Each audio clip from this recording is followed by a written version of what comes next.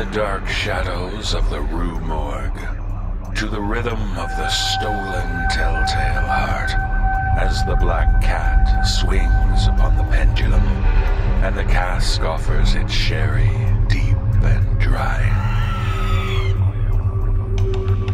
As you knock at our chamber door, we open and usher you in. Our sleepless tales for you in store, and the terror shall be lifted nevermore.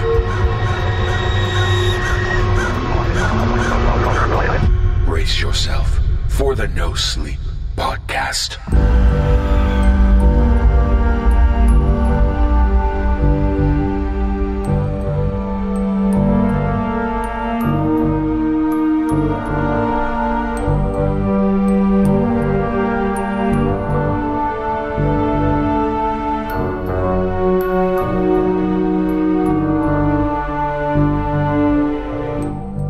Welcome to Season 19 of the No Sleep podcast. I'm your host, David Cummings. We are thrilled to be thrilling and chilling again with our new season. For Season 19, we're drawing inspiration from an author and poet whose name is synonymous with the dark, the macabre, the shadows which dwell in our minds, inspiring grave fears. Yes, we find ourselves gently rapping at the chamber door of Edgar Allan Poe. Throughout the season, we'll be featuring stories inspired by his most famous stories and poems. We'll even be adapting some of his stories for you. Now, some of you may be unfamiliar with Poe's works. If you'd like to learn a bit more about this melancholy man, I encourage you to check the show notes for a link to an excellent overview of both Poe and his most famous works, written by author and frequent No Sleep podcast contributor, Renee Rain. It's a solid starting point from which to learn about the mind which created tales like The Telltale Heart, The Cask of Amontillado, and The Fall of the House of Usher. And so, a new season, a new inspiration, and so many new horrors to introduce you to. And what better way to start than to devote our first tale to the man himself? It is, without fear of contradiction, his most famous piece of writing. A story told in rhyme, one which inspired so many who followed. A story not unlike all the tales in this episode, featuring a visitor arriving during a dark moment. And who better than our own Peter Lewis to perform it for you? So let us begin our journey through Season 19 with a not-so-friendly companion. That devilish blackbird we know as the Raven.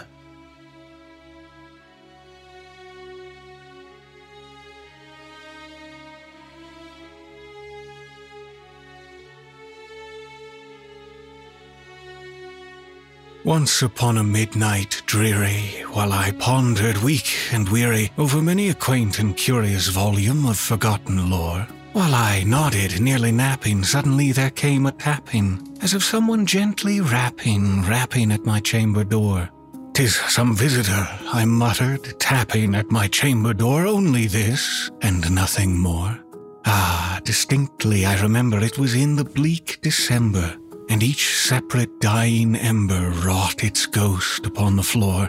Eagerly I wished the morrow, vainly I had sought to borrow from my books surcease of sorrow. Sorrow for the lost Lenore, for the rare and radiant maiden whom the angels named Lenore, nameless here forevermore. And the silken, sad, uncertain rustling of each purple curtain thrilled me, filled me with fantastic terrors never felt before, so that now, to still the beating of my heart, I stood repeating, "'Tis some visitor entreating entrance at my chamber door, some late visitor entreating entrance at my chamber door, that it is, and nothing more." Presently my soul grew stronger, hesitating then no longer. "Sir," said I, "or madam, truly your forgiveness I implore. But the fact is, I was napping, and so gently you came rapping, and so faintly you came tapping at my chamber door, that I scarce was sure I heard you. Here I opened wide the door. Darkness there, and nothing more." Deep into that darkness peering, long I stood there wondering, fearing, doubting, dreaming dreams no mortal ever dared to dream before. But the silence was unbroken, and the stillness gave no token, and the only word there spoken was the whispered word, "Lenore?" This I whispered, and an echo murmured back the word, "Lenore." Merely this, and nothing more. Back into the chamber turning, all my soul within me burning. Soon again I heard a tapping, something louder than before. "Surely," said I, "surely that is something at my window lattice. Let me see, then, what thereat is, and this mystery explore. Let my heart be still a moment, and this mystery explore. 'Tis the wind, and nothing more." Open here I flung the shutter, when with many a flirt and flutter, in there stepped a stately raven of the saintly days of yore. Not the least obeisance made he, not a minute stopped or stayed he, but with mien of lord or lady perched above my chamber door, perched upon a bust of Pallas just above my chamber door, perched and sat, and nothing more. Then the ebony bird, beguiling my sad fancy into smiling by the grave and stern decorum of the countenance it wore. "Though thy crest be shorn and shaven, thou," I said, "art sure no craven, ghastly grim and ancient raven wandering from the nightly shore. Tell me what thy lordly name is on the night's Plutonian shore." Quoth the raven, "Nevermore." Much I marvelled this ungainly fowl to hear discourse so plainly, though its answer little meaning, little relevancy bore. For we cannot help agreeing that no living human being ever yet was blessed with seeing bird above his chamber door, bird or beast upon the sculptured bust above his chambered door, with such a name as Nevermore. But the raven, sitting lonely on that placid bust, spoke only that one word, as if its soul in that one word he did outpour. Nothing farther then he uttered, not a feather then he fluttered, till I scarcely more than muttered, "Other friends have flown before. On the morrow he will leave me, as my hopes have flown before." Then the bird said, "Nevermore," startled at the stillness broken by reply so aptly spoken. "Doubtless," said I, "what it utters is its only stock and store, caught from some unhappy master, whom unmerciful disaster followed fast and followed faster, till his songs one burden bore, till the dirges of his hope that melancholy burden bore, of never and nevermore." But the raven, still beguiling all my sad soul into smiling, straight I wheeled a cushioned seat in front of bird and bust and door. Then upon the velvet sinking, I betook myself to linking fancy unto fancy, thinking what this ominous bird of yore, what this grim, ungainly, ghastly, gaunt, and ominous bird of yore meant in croaking nevermore. This I sat engaged in guessing, but no syllable expressing to the fowl whose fiery eyes now burned into my bosom's core. This and more I sat divining, with my head at ease reclining on the cushion's velvet lining that the lamplight gloated o'er. But whose velvet violet lining with the lamplight gloating o'er she shall press? Nevermore. Then, methought, the air grew denser, perfumed from an unseen censer, swung by seraphim whose footfalls tinkled on the tufted floor. "Wretch," I cried, "thy God hath lent thee, by these angels he hath sent thee, respite, respite, and nepenthe from thy memories of Lenore. Quaff, oh, quaff this kind nepenthe, and forget this lost Lenore." Quoth the raven, "Nevermore." "Prophet," said I, "thing of evil, prophet still, if bird or devil, whether tempter sent or whether tempest tossed thee here ashore, desolate yet all undaunted on this desert land, enchanted on this home by horror haunted, tell me truly, I implore, is there balm in Gilead? Tell me, I implore." Quoth the raven, "Nevermore." "Prophet," said I, "thing of evil, prophet still, if bird or devil, by that heaven that bends above us, by that God we both adore, tell this soul with sorrow laden, if within the distant Aidenn it shall clasp a sainted maiden, whom the angels name Lenore. Clasp a rare and radiant maiden, whom the angels name Lenore. Quoth the raven, nevermore. Be that our sign of parting, bird or fiend, I shrieked, upstarting. Get thee back into the tempest and the night's Plutonian shore. Leave no black plume as token of that lie thy soul has spoken. Leave my loneliness unbroken. Quit the bust above my door. Take thy beak from out my heart, and take thy form from off my door. Quoth the raven, nevermore. And the raven, never flitting still, is sitting on the pallid bust of Pallas just above my chamber door, and his eyes have all the seeming of a demon's that is dreaming, and the lamplight o'er him streaming throws his shadows on the floor, and my soul from out that shadow that lies floating on the floor shall be lifted nevermore.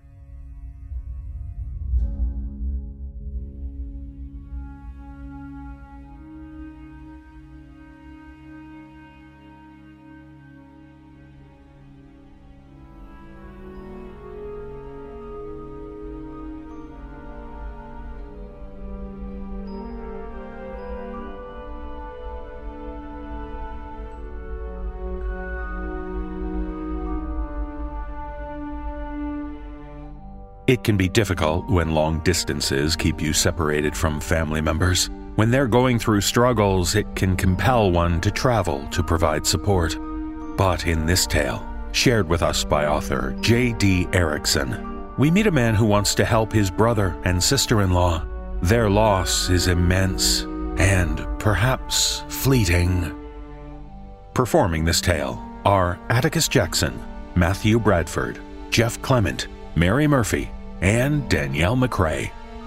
So overlook their messy house. It's not easy to tidy up the mess, the clutter, and a pair of old shoes.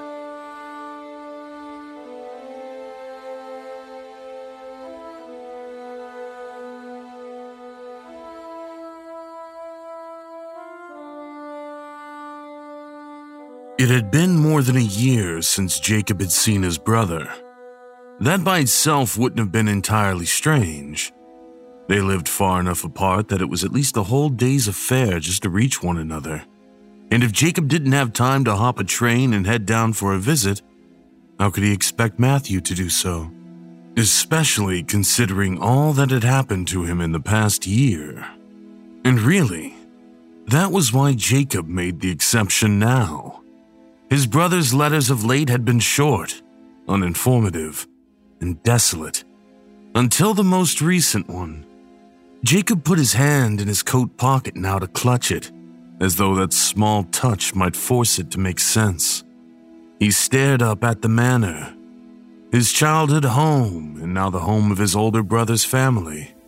Well, Matthew and his wife.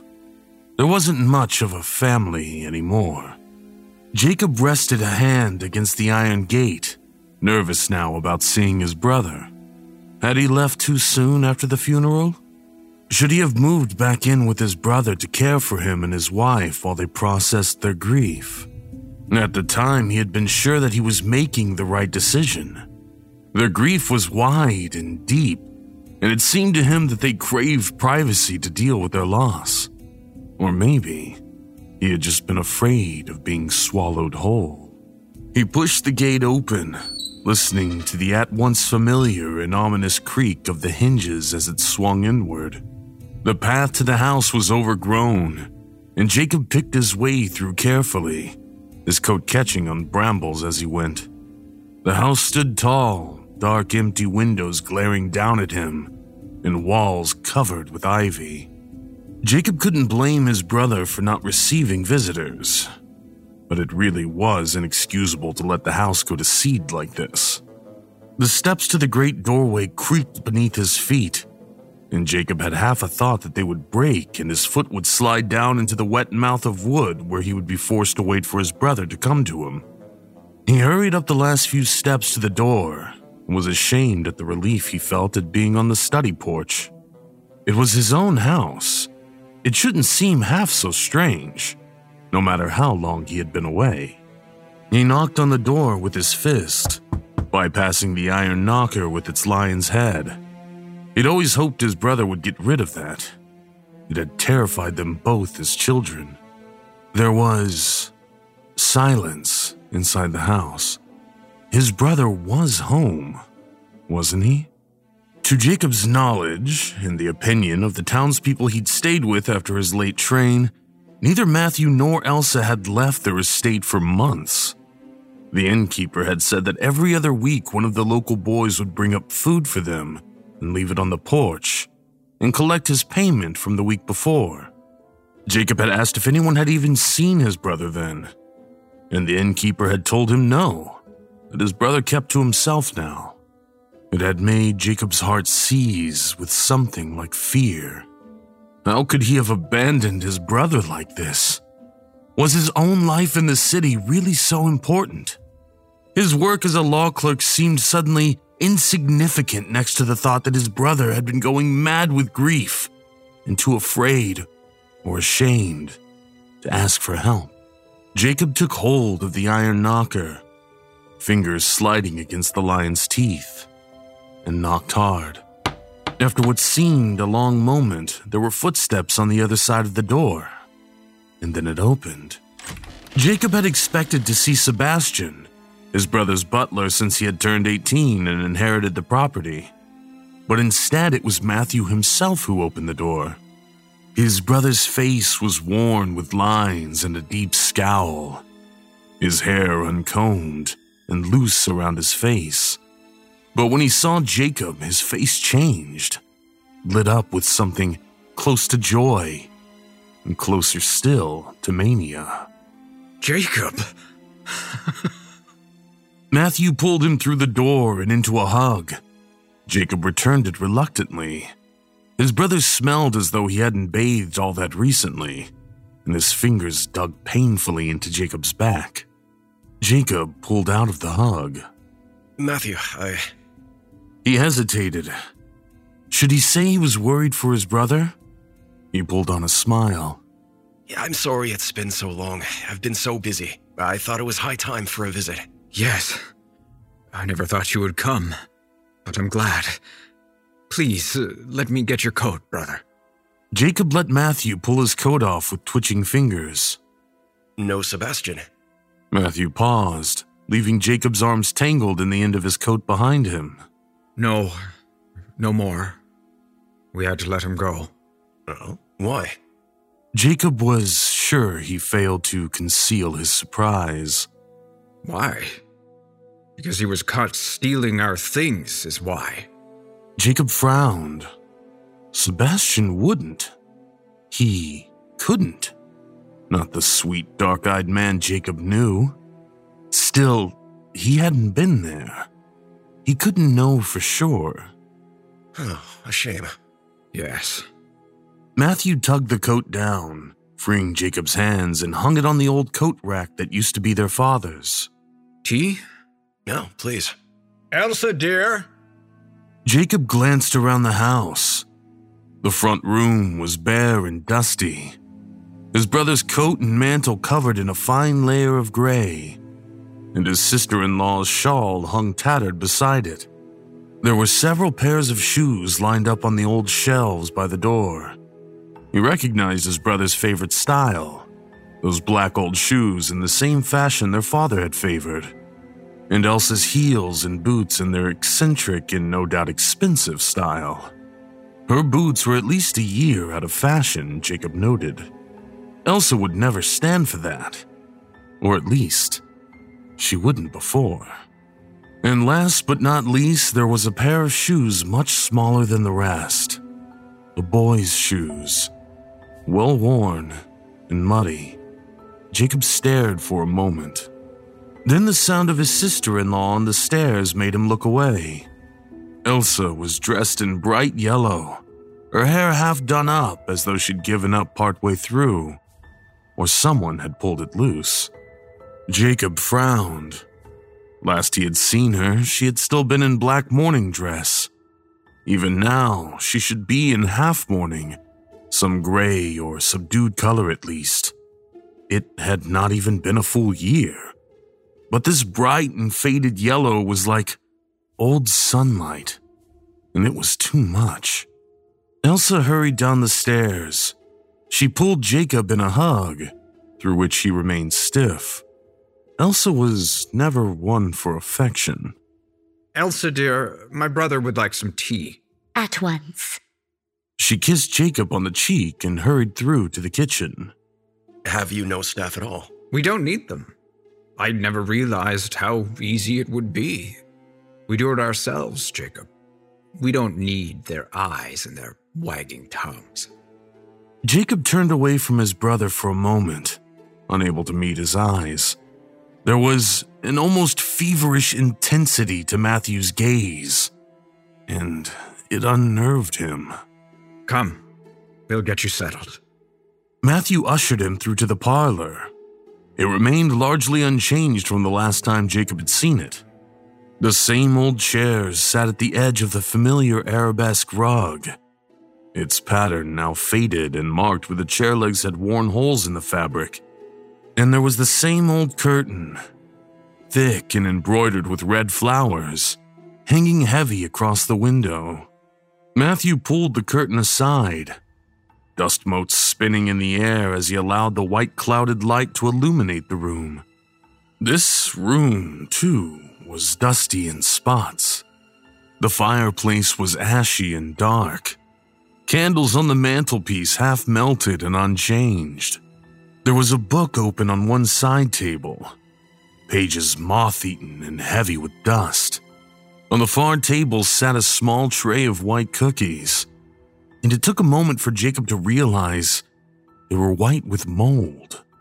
The mirror over the fireplace was covered with an old and worn sheet, the odd glint catching in the cold daylight. And there by the far window, a set of old letter blocks, paused mid-play. Jacob was fairly certain those were not there for the wake. Why would they be? Elsa or Matthew must have taken them out. Must have wanted to touch his things. The blocks were clean, the only object in the room that looked as though they had been treated with care. Matthew struck at the old cushions of the chairs, causing dust to billow up and catch in the natural light. You must forgive us. We don't use the chairs so much. Jacob hummed in acknowledgement, keeping his back to his brother. How could Matthew and Elsa live like this? It was disgusting. Matthew placed a hand on his back and Jacob nearly jumped.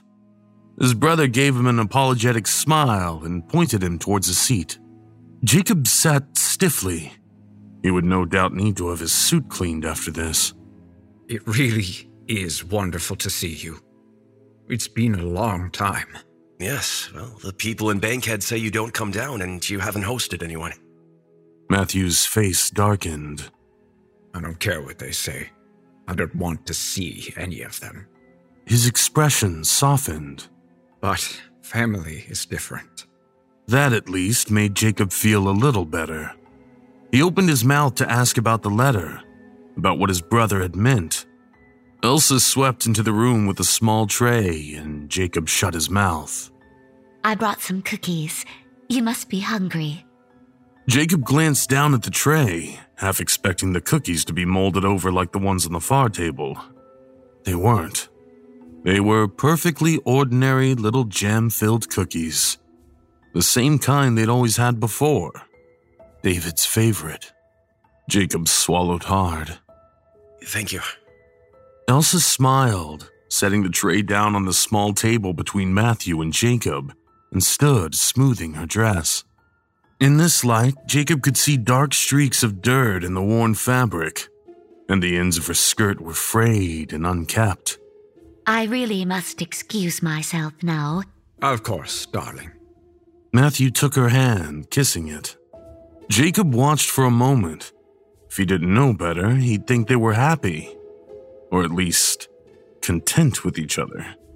But the holes in Matthew's coat and the frayed edges of Elsa's skirts told him not to take it at face value.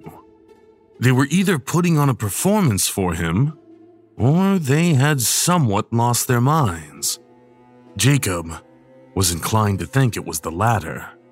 Elsa backed out of the room with a small curtsy and hurried back up the stairs to return to God knew what. So, how have you been? Matthew picked up his cup, drinking from it immediately without adding his usual 2 sugars. Jacob hesitated, picking up his own cup carefully by the handle. Well enough, I suppose. Busy. Yes, that's the city for you. And you still work with Michelson? Yes. Jacob raised the cup to his lips. The tea was cold and greasy against his tongue. He grimaced into the cup, setting it down. Across from him, Matthew took another sip. Courting any ladies yet? Jacob hesitated. Well, no. He wasn't here to discuss his own prospects in any case, but it certainly wouldn't do to tell his brother he'd been romancing Michelson the Younger for the past several months. It wouldn't help things at the moment. We'd always hoped you'd give David someone to play with. Matthew popped one of the cookies into his mouth. Jacob frowned. For the better part of almost a year, none of Matthew's letters had mentioned David at all. He had been the absent subject at the heart of things, and Jacob had obliged his brother in avoiding it. Until, quite suddenly, Matthew's most recent letter had carried on about David at great length. Yes. It made him uneasy to hear Matthew speak so casually about David after such a long silence on the matter. He swallowed thickly. Perhaps when I'm not so married to my work. Matthew obliged him with a smile. But you, Matthew, how are you? Jacob shifted forward slightly in the old chair. Me? Matthew looked slightly confused. I'm wonderful. Why shouldn't I be? Jacob opened his mouth and then closed it. He burned to ask about the letter, conscious of its weight in his pocket. And why not? It was why he was here, after all. Let Matthew know he was concerned for him. They were brothers, after all. Your letter, I found it confusing. Matthew shrugged at him. Why? Jacob paused. How could he put it into words? That Matthew's letters had gone from the depressing breakdown of a life after loss to single-line updates that barely revealed any detail. Until finally, after 3 months' silence, a long and exuberant account that was almost what it used to be before the accident. It had been upsetting, to say the least, and Jacob had spent the better part of the night going through the letter again and again, looking for some sign his brother was joking, or that this letter was old and had somehow been very lately delivered. But he'd known it wasn't. He'd gotten on the train the very next morning. No, you can't be serious. In your letter you said that... He dropped his voice involuntarily. David was back. Yes. Matthew's eyes were wide. It was a miracle. And who am I to question a miracle, Jacob? Matthew. It had a pleading edge he hadn't intended. These things don't happen. Your letter, it read like madness. And so it was. But David is back. He's playing upstairs in his room as we speak. He went horseback riding only last week, like he used to. He's getting to be so big. Just stop it. Jacob jerked away from his brother. He isn't back, Matthew. People don't come back. You're not well. Matthew went still, considering him a moment. What do you know? You haven't been there. You didn't see him come home, muddy from playing in the rain. You weren't there. No, I wasn't. But I should have been, Matthew. I'm sorry. Matthew leaned back, looking somewhat satisfied. I suppose you want to see him. Jacob glanced towards the old stairway. No. Matthew, there's no one here but you and Elsa. Liar. He always loved you, you know. And those little shoes you got for him after he wore your fancy shoes all around the house? Matthew traced the edge of his teacup with one finger. Jacob flinched at the memory. David had been a bright boy, and it had warmed his heart when he asked to wear Jacob's coat and shoes. Matthew. Come on, then. Matthew stood. Come and see. No, Matthew, come to the city with me. We can get help for you, for Elsa. Matthew didn't respond, already heading to the staircase. Jacob followed him, against his better judgment. Maybe what Matthew needed was for Jacob to see the empty bedroom with him, to dispel the notion that his son had somehow returned from the dead. Maybe he needed a small touch of outside reality after being cooped up with his wife in their own world for so long. Matthew led the way up the stairs, taking them nearly 2 at a time. He'll be so disappointed you didn't bring anything for him from the city. But I suppose he'll get over it. He'll be so thrilled to see you again. The hall upstairs was dark and cool, and Jacob felt small in the space, unsure of himself. It smelled terrible upstairs, and he was fairly certain he didn't want to know why. David's playroom had been the second room on the right, and it was to this door Matthew led him. Please stop this, brother. Jacob wasn't surprised when Matthew didn't answer. Matthew knocked softly on the door. Elsa, dear, I've brought Uncle Jake to play with David. Elsa opened the door a moment later, cheeks flushed. There was a new tear in her skirt. He's a little tyrant today. I think we spoil him. He deserves to be spoiled. Matthew pushed the door open further. Inside the room, Jacob could see it was exactly how it had been left before. Toys littered the floor, and the old rocking horse that had been in the family for generations had been pulled to the center of the room, where David liked to play on it. Elsa slid out of the room, and Jacob took half a step forward. Matthew pushed him roughly through the door, and when Jacob turned to confront him, he slammed the door in his face. Matthew, this isn't funny. Let me out. Play with your nephew. Go on, he's missed you. Jacob turned to the room, eyes catching on a half a dozen memories. Dust floated in the air, unsettled from the toys and the books. But the smell here was strong and rotten, and nearly made his eyes water. He was afraid to look. Afraid of what his brother might have done, or might have meant. He leaned heavily against the door. In the far corner of the room was the rocking chair where Jacob had been held as a boy, as his mother read to him, and where he had seen Elsa hold David, and where he himself had held the boy on his lap and read to him. In the slowly shifting chair was a boy, or what had been a boy. It was dark, like the ground it had been buried in, and carefully redressed into one of David's brightly colored outfits. There was a great hole in the skull, and Jacob flinched. He had never seen the body.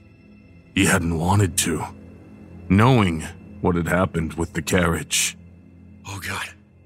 It slipped from his mouth involuntarily. Matthew, what have you done? We prayed for him to come home, that's all. We were desperate. We kept his things the way he wanted. We were waiting. You dug up your own son. Jacob squeezed his eyes shut. Matthew, how could you? To violate his own son's grave and dress his body up like some plaything. It was sick. His brother needed help. I did nothing. For the first time, he sounded angry. I did nothing but pray. And my prayers were answered. Please let me out of here. Come back to the city with me. You can bring David. He always wanted to see the office where I worked. We can go together. No. David doesn't want to leave here. Not again. Matthew, he's dead. Jacob turned to face the door, shoving against it as hard as he could. Matthew had always been larger and stronger than him, and even now, wasted as he was, he kept the door firmly shut. Matthew! Jacob paused. Behind him, something moved. He tensed, unwilling to turn around. It was only the chair coming to a stop.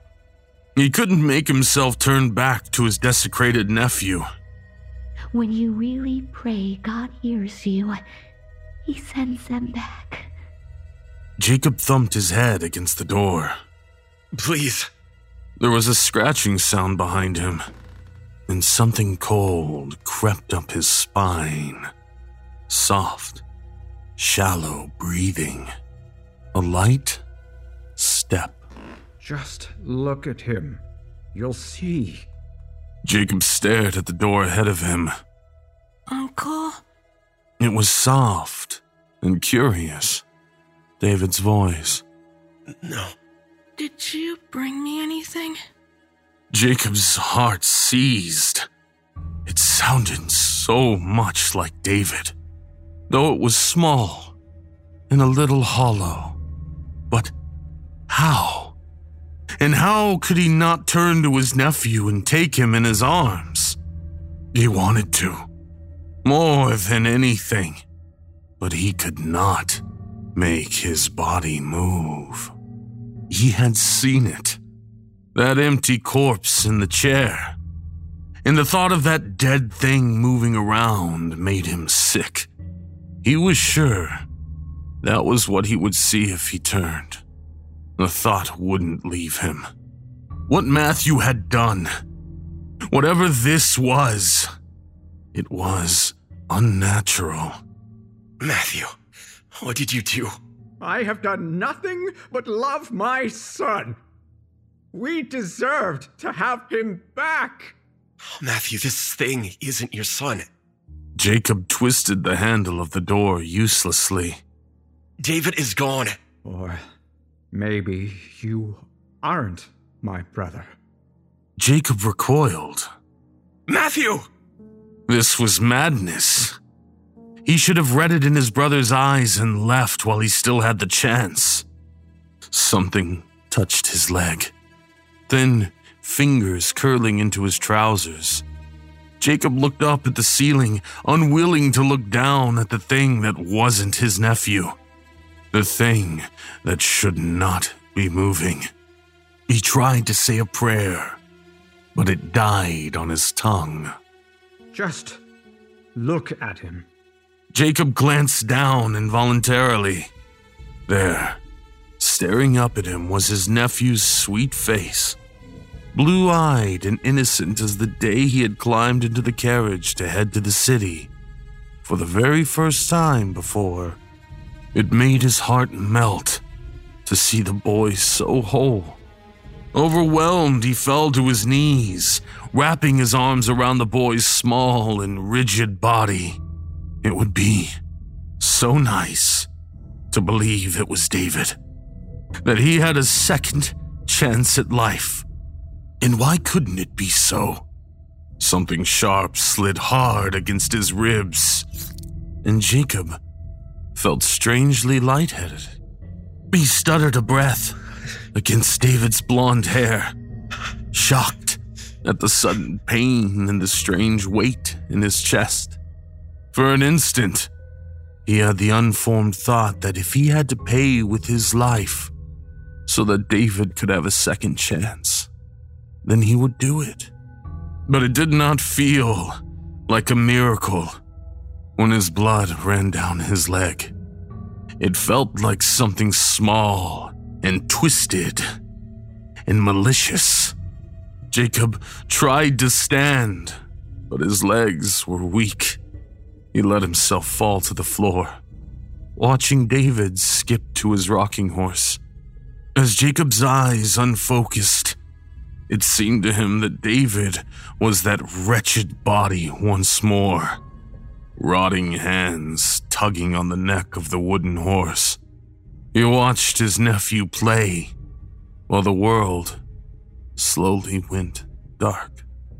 something had certainly answered his brother's prayers.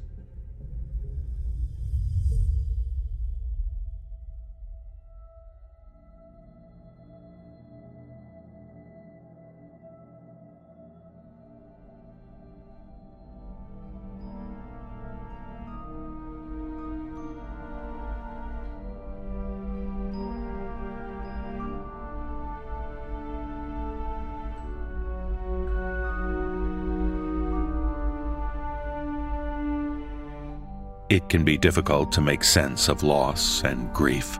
Poe himself seemed obsessed with the grave and the endless hereafter. And in this tale, shared with us by author Jill Benson, we meet a man who has to ponder why he laments his late wife and what fateful missteps brought him to despair.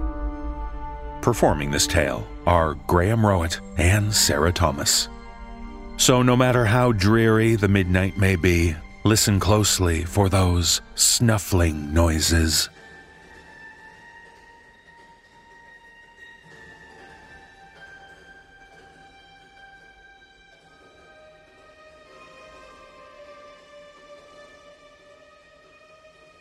I buried my wife yesterday. Funny, I hardly remember the funeral. Only a handful of people at the graveside service. Myself, old Doc Edmonds and his family, Emma's sister and her son, a few folks from town. It's all a blur. I guess that's the grief. We'd been married less than a year. Now she's dead. For no reason I can really put my finger on, I feel compelled to write down the chain of events that led to her death. It must be the journalist in me. Or maybe that has nothing to do with it really, and I just need to. For my own sanity. We'd moved into the old farmhouse only a couple of months ago. In fact, the third bedroom, the spare where we tended to throw everything we didn't know what to do with, still has some crates and a few trunks in it left to unpack. I look at those crates, each with a neat handwritten label showing our new address. Emma's hand. Emma had packed those crates and trunks full of linens and old keepsakes. Who will unpack them now? I shiver. Outside, the March cold embraces our town like an icy shroud, but inside, the old pot-bellied stove is fully stoked, flames dancing, though I can't feel their warmth. It's quiet. There's that, at least. Emma had absolutely fallen in love with the house. A little farmhouse on the outskirts of town that needed a bit of fixing up. Hell, a lot of fixing up, but we could afford it at least. My job at the paper was fetching almost $75 a week. Not bad for a young man of only 23. The home had become available when a local merchant had passed from consumption. Nasty business, that was. And his wife, unable to remarry, had gone back north to her father's home. The townspeople would have nothing to do with the house for their superstitious fear of contagion. But fear and superstition are common in a small town. However, that did work to our advantage in that the price of the house was significantly under market value, and neither myself nor my new bride feared the disease. And so, I had made the down payment with a small savings I had amassed. Emma loved the high-beamed ceiling in the great room and the delicate architecture of the archways. Even I, though acknowledging the current state of deterioration and the resulting repairs that would need to be done, admired the workmanship. Another attractive feature of the home was that it came with a bit of property, about 75 acres in all. Most of it was overgrown, and there would be much to do come spring, but Emma was so excited. Emma had grown up back east and had spent much of her girlhood in boarding schools, with only holidays and summer vacations at her family home. Those times, brief as they were, held for her pleasant memories of running and playing on the family land.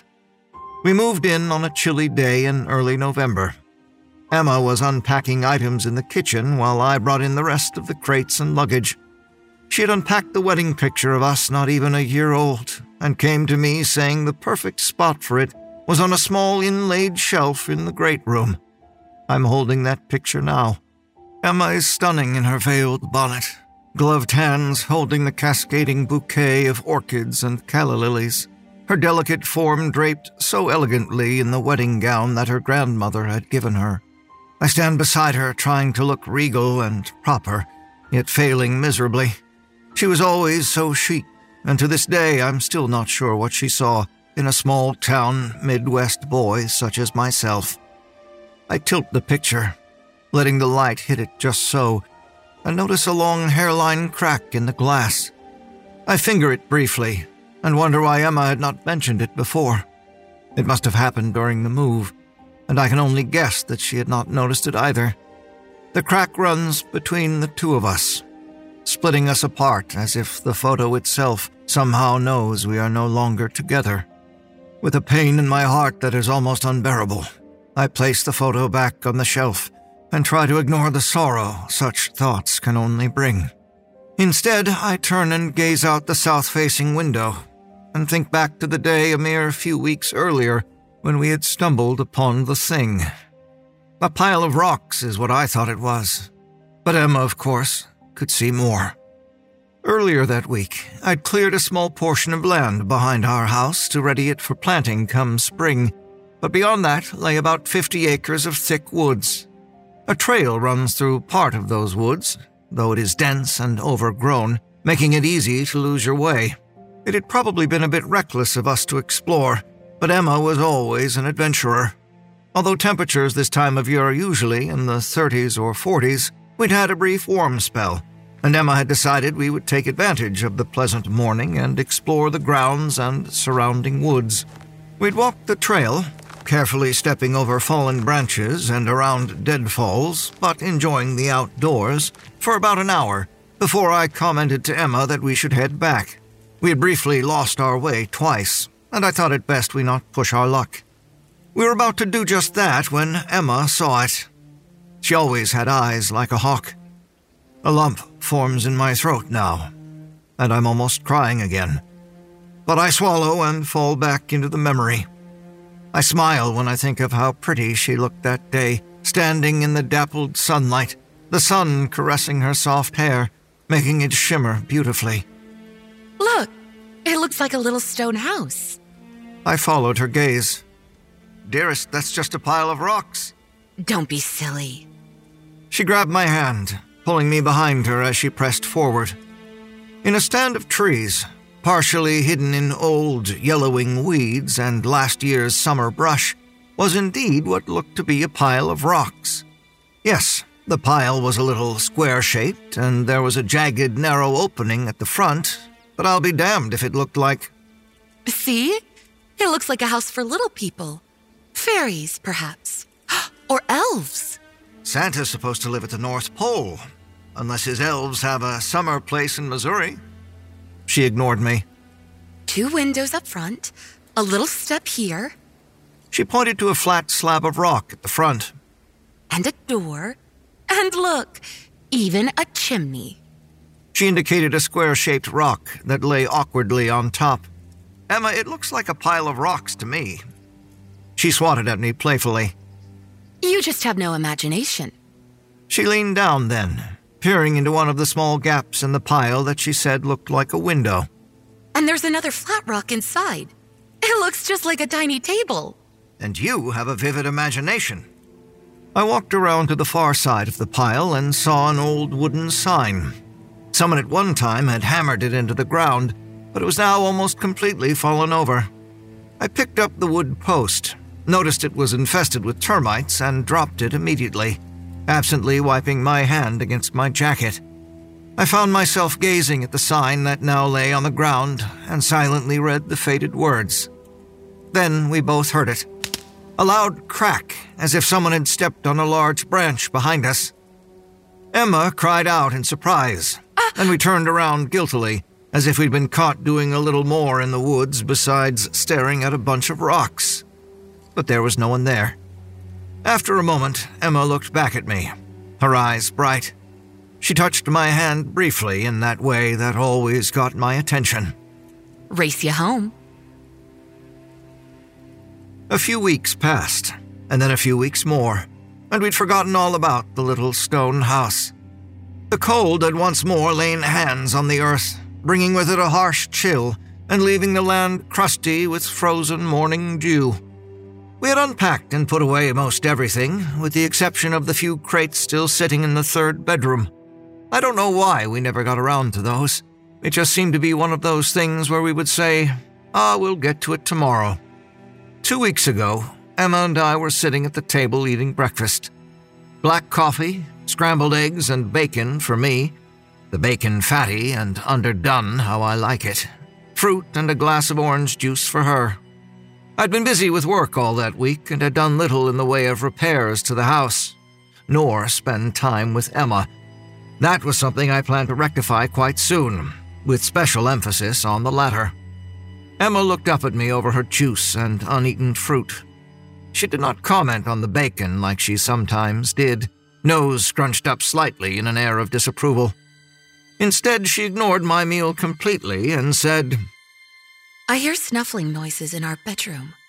What? I paused to listen. I don't hear anything. No, last night. And the night before. Snuffling. Snuffling?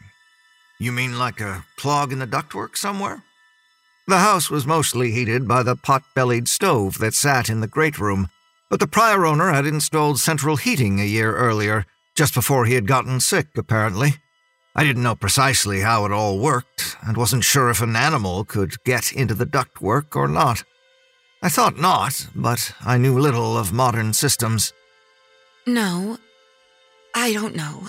Maybe, to tell the truth, I was asleep and I woke up to a sort of snuffling sound, like a dog or something was in the room with us. We have no dog. But when I was fully awake, I realized the room was completely quiet. I thought maybe I had dreamt it, but then again... Well, I said, glancing at my watch. I was running late. I didn't hear anything. It must have been a dream, don't you think? She frowned. I don't know. I put my hand under her chin, lifting her face slightly, and kissed her forehead. You going to be all right? The office had sent a car for me, and there was no time to dawdle. I'd be leaving town for a few days to cover a story in Kansas City, but I made a silent promise to myself that when I returned, I would take some time off and spend it with Emma. She touched my arm gently. Yes, I'm just being silly. Then she smiled at me. It touched her eyes in the way I will always remember. Her smile was one of the first things I fell in love with. That and her beautiful brown eyes. I glance once more at our wedding photo and shiver. It's cold, even with the fire. I'm still in a sort of shock, I realize, and that's probably why I'm so cold. I hold my hands out to the wood stove and try to warm them. 3 days later, I came home. It was late, well past midnight, yet Emma rushed out onto the cold porch to greet me and wrapped her arms around me. We'd missed each other, of course, but I lifted her face to mine, kissed her lips, and noticed dark circles under her eyes. Emma, you've not been sleeping. Are you all right? She smiled wanly. I'm fine. I just missed you, that's all. She was not telling the truth. I guided her inside, and we sat for a while in each other's arms. Tell me, what is it? She slowly shook her head, then chuckled slightly. It was a disconcerting chuckle, and it frightened me in a vague and unformed way. Emma? She looked up and met my gaze. I'm hearing things go bump in the night. Time. It's as weightless as a feather. It floats by with such stealth, then pounces at your most fragile moment as if to say, look at me. I'm your life passing by 1 second at a time and you don't even notice. When you're happy and life is good, time floats past like a child's balloon. But when things go bad, hell, when your whole world suddenly gets torn apart, time is vicious and ruthless. It stops still, then grabs you by the neck and shakes you mercilessly, as if to throttle the life out of you. And the world as you've always known it no longer exists. I checked the old grandfather clock in the corner. The hands haven't moved. It's as if they've been glued onto the face. I sigh deeply. It's the grief, I know, but I find I can hardly remember the last few days at all. I rub a shaky hand across my brow and think I might be coming down with something. Brief thoughts of TB enter my mind, but that's nonsense, of course. Emma's death has thrown me into a tailspin. I'm spiraling downward, falling fast towards the earth, breathless because there's no air. But I never seem to hit the ground. I thought back to what she'd told me that morning at breakfast. Snuffling noises. She'd woken up in darkness. I'd lain beside her, but never heard a thing. Then it had happened again when I was out of town. And then, she told me as we sat together on the sofa in each other's arms, again. She said, Snuffling noises. That's the only way I can think to describe it. It was dark and I could just make out the furniture in our bedroom. I saw only shadows, which I knew to be simply the armoire against the far wall and the small sewing machine next to it, the chest of drawers, the rocking chair in the corner. There was only that sound. I knew I wasn't dreaming, and I was so afraid. The snuffling turned into a sort of low grunting noise, like I imagine large pigs might make when they're eating. Only this sound was crafty, somehow. I know that doesn't make sense. I lay there, moveless in the dark, truly paralyzed. I swear, I could not move an inch to save my life. She laughed slightly. It was a nervous laugh, and I pulled her closer to me. The room was cold. You know how cold that upstairs bedroom gets, especially at night, but my body was warm. I could feel precipitation running along my neck, down the sides of my face. I could only lay there, listening to that snuffling. Then I felt a sort of tugging at the far end of the bed. Just the slightest bit, like something was pulling itself up by the bed covers. I squeezed my eyes shut, and after that moment, I could feel the weight of it on the bed as it moved closer towards me, and all the while, making that sound, snuffling and grunting low in its throat. I tried to scream, but couldn't, and I refused to open my eyes. I knew if I opened my eyes and saw whatever was making those wet, snuffling noises, it would drive me insane. Then I heard a voice, your voice, calling to me from downstairs, and I thought, thank God you've come home early. I could no longer hear those wet, snuffling sounds, and the movement in the bed stopped. There was only your voice calling. Emma? Emma? I opened my eyes. I saw nothing in the room with me, but I still felt as though it were there. It's hard to explain exactly. It was just a feeling, you know? Anyway, I found I could move again. The paralysis, or whatever it had been, was gone. I scrambled out of the bed and tripped over the footstool, the one we keep at the end of the bed, and sent it skittering across the room. I flung our bedroom door open and leaped into the hall. I was halfway down the stairs when I saw you, and God, dear sweet Jesus, you were lying at the bottom of the stairs. Your face was horrible, contorted, the left side of your head bruised and bloodied, and in that moment, I felt sure something had happened to you in Kansas City, and you were dead. Emma, I'm fine. You see I'm fine. You don't need to tell me all this. You shouldn't... Yes, I do. Please, I need to tell it. I need to tell you everything. Because if I'm going mad, you need to know. We both need to know. I started to protest. Of course she wasn't mad. She was my beautiful wife. Then I saw the cold look of determination in her eyes, and a queer sort of raw fear, and I thought, okay, tell it if you need to, and together we'll figure this out. I squeezed her hand. She squeezed back and then looked away, lost once more in the memory. I knew you were away, but it was so real. You can't imagine seeing you at the bottom of the stairs like that. I was suddenly dizzy, and for one terrifying moment, I thought I was going to tumble down those stairs. I could see myself falling, going down end over end like some rag doll. and I imagined I would land on my husband's corpse, unable to move, my neck broken, and I would remain there until death finally came for me. I gasped, squeezing my wife's hand. Emma, what a dreadful thought. Yes, it was. But I did not fall down the stairs. Instead, I fainted. When I woke, I was in bed again. I lay there for several moments, unsure what to do. Finally, I sat up and looked around me. It was early dawn, and I could hear birds just beginning their morning singing outside the window. I could see the stool I had stumbled over was now back at the foot of our bed, unmolested. The bedroom door closed just like it always is. Dream. Just a dream. Then I remembered the image of your lifeless body at the bottom of the stairs and thought perhaps I'd had a premonition. I wished so badly that you'd had the money to put in a phone. I wanted to call you, to hear your voice, but I knew I must be patient and wait till you returned. My thoughts then turned once more to the snuffling noises I'd heard, and the thing I felt sure must have been in the room with me. Yet, I paused, thinking there had to be a logical explanation for all of this.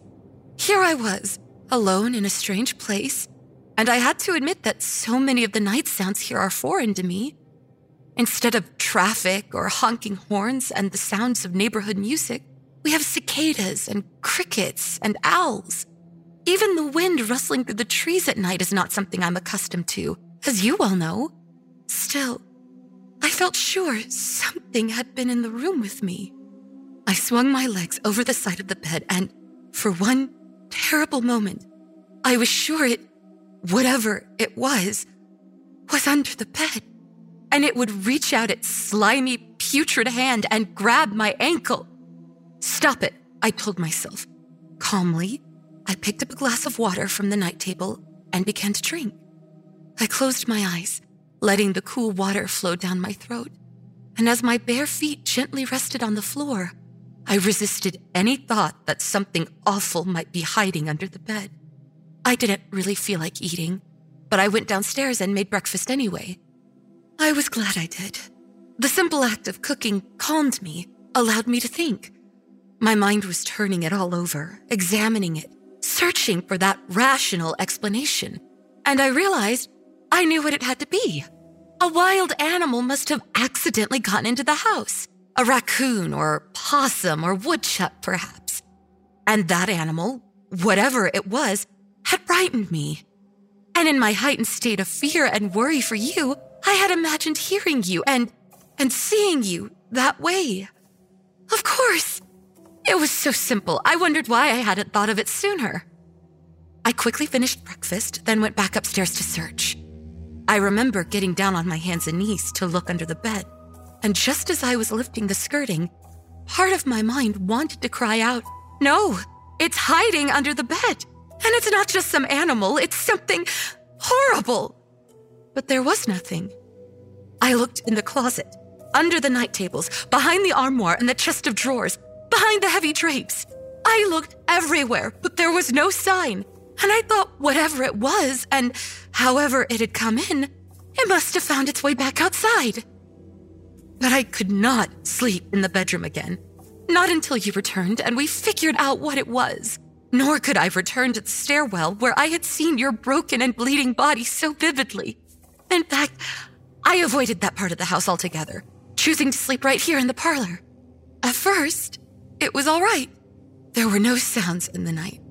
But then, oh dear God, last night... Emma, I'm so sorry. I would never have gone if I had known. But she pushed me away, stood and went to the window that overlooked the cleared land at the back of the house and the woods beyond. She simply gazed out into the darkness for several moments before turning back to me. And when she did, her beautiful brown eyes seemed almost black, startling me. I swallowed then, my mouth and lips suddenly dry, and thought, "No, you're not mad. Please, no." She continued. I listened. I was asleep on the sofa, right where you're sitting now. I was dreaming about you, and I dreamed you were at the bottom of the stairs. You were dead, and I had killed you. I heard then a loud crash, and it jolted me awake. I felt certain the grandfather clock had somehow tumbled from its place in the corner. The crash was that jarring, but it stood firm and sturdy as ever. I pinched myself to be certain, but I knew I was awake. I knew it. I sat there for several moments and then heard quite distinctly the door to our upstairs bedroom open.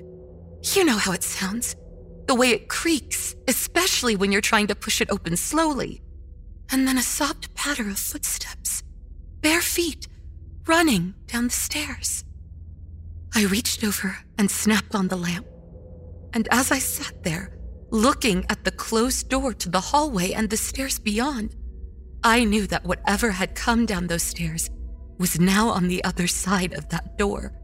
And then I heard movement against the door.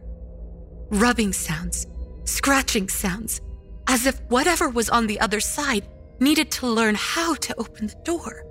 After a moment, it stopped, and there was only silence. I could hear the ticking of the grandfather clock and the loud thumping of my heart. Then the handle turned, and the door opened, and it was you, standing in the doorway. It was you. And you opened your mouth, and dirt and worms and old leaves fell out, and you began to chant, "Feed it, feed it. We have to feed it, feed it, feed it, have to." I opened my eyes, and it was morning, just like that, and I was alone. She paused in her story, and I remained seated, immobile, and dare I admit it, frightened myself. Yet her story was simply unbelievable. I spoke to her then, my words sensible, my voice neutral. Well, there you see. It was just a nightmare after all. Indeed, a terrible one, the worst I've ever heard, but still. No, it wasn't. Whatever it is, it wants me to think it was a nightmare. Don't you see? It wants to hurt us. And it wants me to hurt you. Of course, it had to have been a nightmare. There was no other explanation. That night, I finally persuaded her to sleep in the bedroom with me. I assured her that now that I was home, she would be safe, and if there was something in the house, I indulged her only a little, well, I would be there to protect her. And whatever stress or worry that might be causing this, if she had the nightmare again, I would be there to wake her. We slept together in the bedroom. We left the light on, for Emma's sake more than my own, and I held her tightly to me. After a while, I dozed. Then, in the middle of the night, I was jolted awake. I think it was the lights, really, the bedroom lights. We had left them on, but I woke only to shadows and noises, as if a large dog had somehow gotten into the room. I turned towards the sound of that noise. I turned towards Emma and, dear God, what I was seeing in the dimly lit room could not have been real. It was as if everything I'd ever known, everything I'd ever believed in had been flipped upside down. Emma was lying flat on her back, eyes wide open and terrible. Those beautiful brown eyes I'd always known and loved were now large, black, gaping things, bulging as if they might burst from their sockets at any moment. And something was sitting on her chest. Something unimaginable. Whatever it was, it just wanted to eat. I don't know how I knew that, but I did. It wanted to eat. I reached out to grab the hideous thing, to, I don't know, punch it away, I guess, something. But I could not move. I could only watch as the thing crouched on her chest. And I realized then that it was squeezing the breath out of her. It was trying to kill her. Perhaps because she would not do what it wanted her to do. Or, I considered, perhaps it was because we had not done what we should have done. There was no way to be sure. Is it possible to faint in the middle of a nightmare? I don't know. I only know that I woke some time later and felt relief pour over me. The lights were on as we had left them. It had only been a bad dream. Emma's story had affected me more than I thought it would. That was all. I turned to her, and she was on her side, her back to me. I gently touched her shoulder and rolled her over. My body went numb. So complete was my horror that for the second time that night, I was paralyzed. I could not move. I could only stare into the ghastly face of my dead wife. This morning, I made breakfast. Scrambled eggs, bacon, fatty the way I like it, and toast. But I couldn't eat it. Not any of it.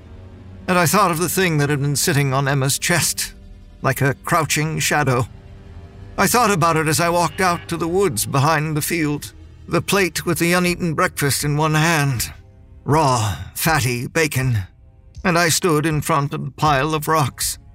And looking at it, I realized Emma had been right. It really was like a little stone house. I set the tin plate on the ground and began removing a few rocks that had fallen and covered the opening. Soon I found myself gazing into the tiny gap. I thought if I really let my imagination run loose for just a moment, I could visualize that the flat stone that lay in the center of that small enclosure really could be a miniature table, or an altar, a stone altar, in the March cold. I crouched down and slid the plate through the narrow opening.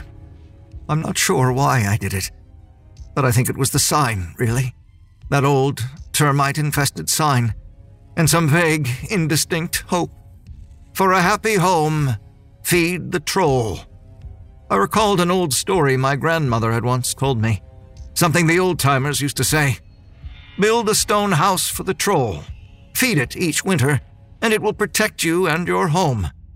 Don't feed it, and it will come into your house and take the thing that is most precious to you. Tonight, I lay on the parlor sofa with the light on. I tried sleeping in our bedroom, but I woke up in the middle of the night from some horrible, half-remembered nightmare, sliding the plate of food through that slot in the pile of rocks. And a hand, small and dirty, but strong, reaches out and grabs me by the wrist. And I think, too late. I'm too late. A nightmare. Only a nightmare. I try to shake the dream, but even now, with all the lights on, I can't sleep. I look down at my hands. The dirt still caked between my fingers and underneath my nails from that awful troll house. And something else. There's a dirty smudge around my wrist. The smudge is small, with distinct little streaks, as if made by tiny fingers. And I find that I've never been more terrified in my entire life. Upstairs, coming from our bedroom, I hear snuffling noises.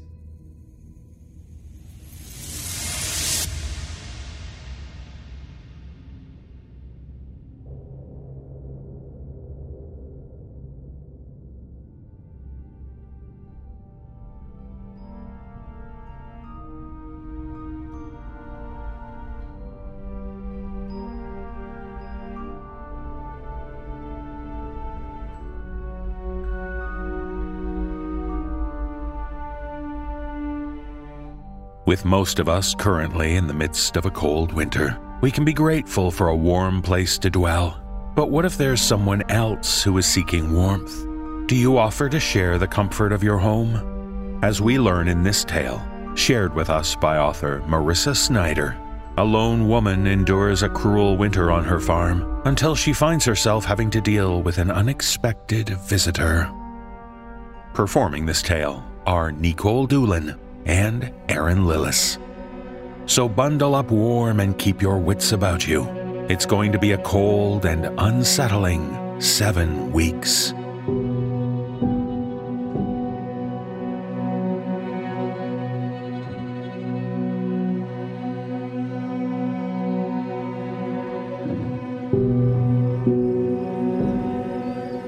The first time I saw it, it was perched on the water trough in front of the barn, running long fingers down the back of one of the milking goats.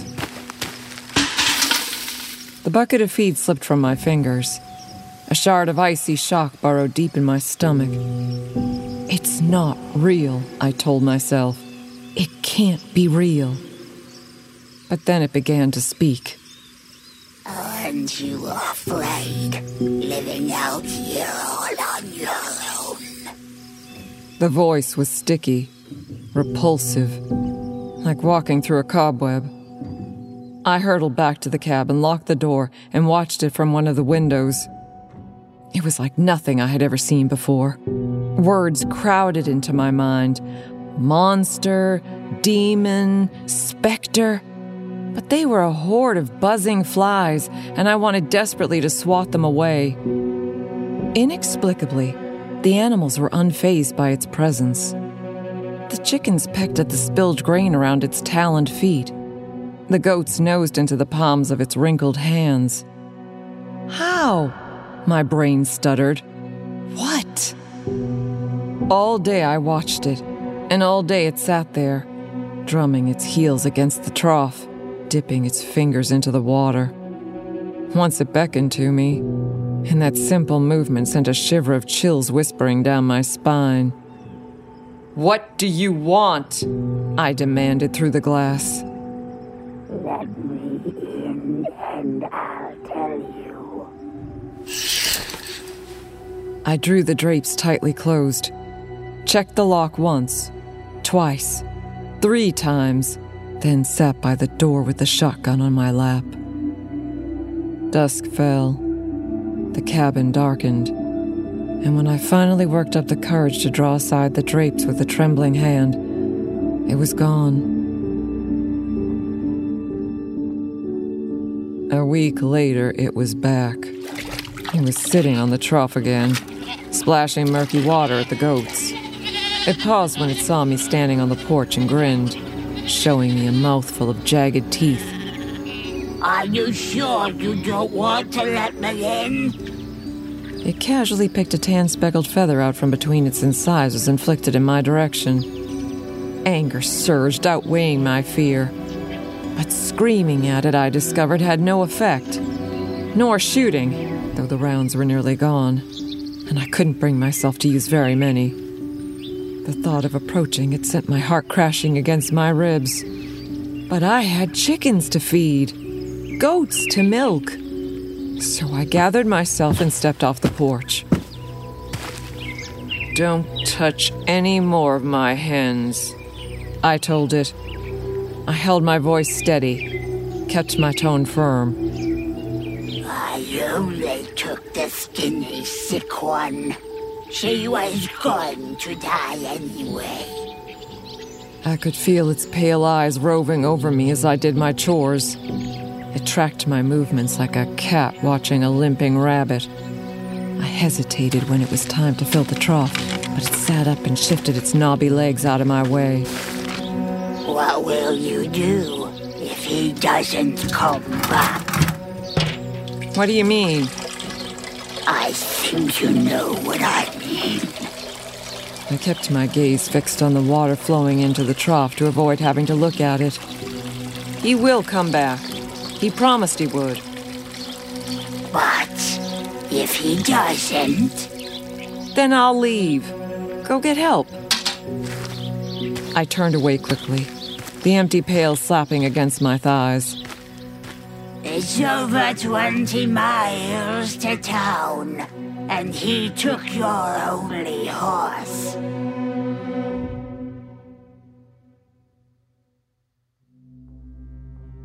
The 3rd week it appeared, it was straddling the fence around the chicken run. It was a few yards closer to the cabin, I noticed, and it seemed thinner than last time. The face was slightly pinched, the cheeks hollow. I ventured through the gate. He should have returned by now. People get delayed. He'll be back soon. You should probably let me inside. I flung the grain far, trying to lure the hens away from its dangling claws. Feed is getting low. It crooned to the chickens as I made my way to the garden to harvest the last of the withering pumpkins. The song was strange, the words unfamiliar. It rattled in my mind as I worked, like marbles clacking. I blew out a sigh of relief when I could finally retreat to the safety of the cabin. But the singing carried through the walls, the refrain repeating incessantly as I knotted my apron, sliced up all the pumpkins, and kneaded dough. It was still swinging from the gate of the chicken run when I set the pie on the windowsill to cool. Did you bake that for me? The fourth week, it was laying on top of a hay bale near the depleted garden, gazing up at the clouds.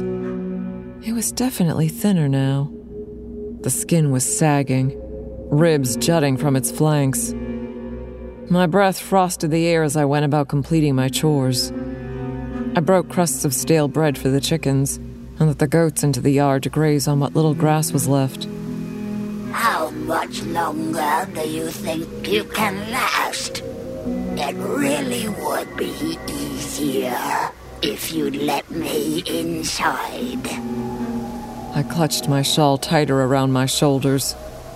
I already told you. He's going to come back. I wouldn't be too sure about that. It stretched out a spindly arm and scratched one of the does between her stubby horns. Didn't you hear? They're calling for snow. The fifth week, it appeared, the blizzard still hadn't abated. I pulled aside the drapes to find that it had carved out a little cave in the snow, just a few feet away from my front porch. Fat, white flurries swirled through the air, blotting out the sun. I lugged my layers on, wedged my feet into heavy boots. The yard was a blanket of powder, and I had to wade through the drifts to reach the barn. Crouching in the snow cave, it hugged its gaunt arms tight around its body and leered as I struggled along with my milking pail. Are you just gonna sit there? Are you going to let me inside? On the way back to the cabin, I slipped on a slick of ice. My arms churned. Milk splashed from the pail, and when I fell, my ankle twisted viciously underneath me. The wind swallowed my scream. Pain was an arrow pinning me to the ground. When I finally caught my breath and worked my boot off, the skin around the bone was already bruised and swelling.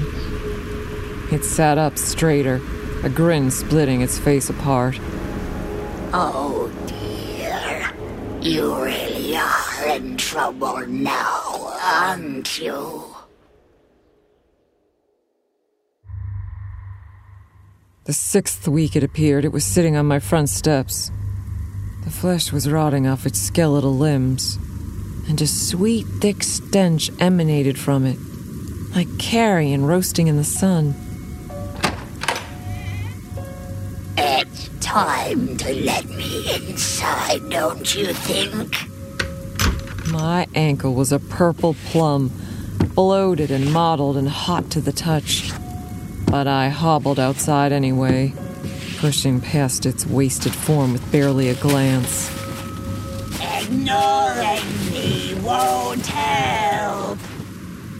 The goat herd had winnowed. The chickens had flown away.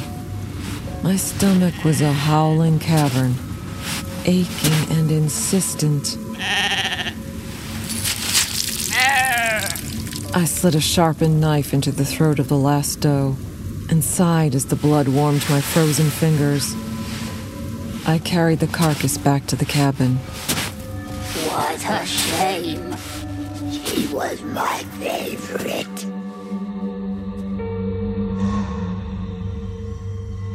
The seventh week, it appeared. It was pacing just outside my door. The planks of the porch creaked under its feet as it walked back and forth, calling my name. The voice was softer now, sweeter, almost a lullaby. I hadn't left the cabin in days. The pantry was picked clean, the hearth a pile of ashes. My bed was as cold as a grave, but I curled up under the quilt anyway and stared at the door, shivering. The empty space beside me was a stark reminder of what I knew, by then, to be true. He wasn't coming back. A shadow shifted through a crack in the drapes. Then the knocking followed, soft at first, then harder, louder, rattling the door frame.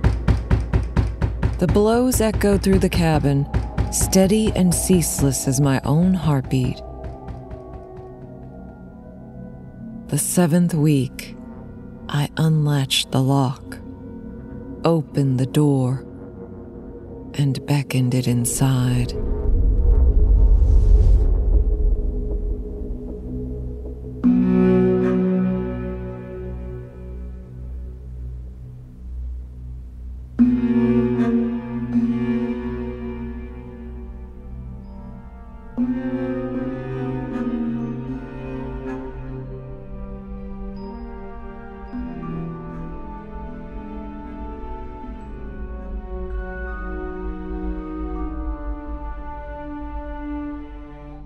In our final tale, we meet a doctor paying his respects in the town cemetery.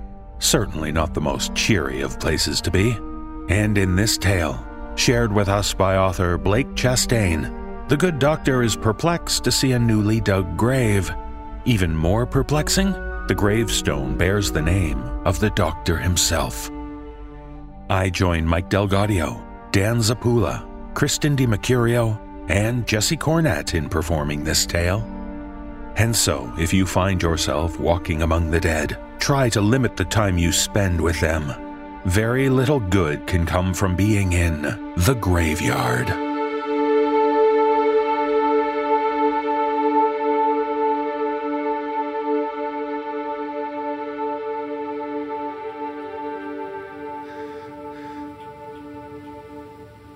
The thick black letters spelled out Jake Williams on the granite tombstone, and the man stood over the gravesite, perplexed to see his own name residing in the local cemetery among the deceased.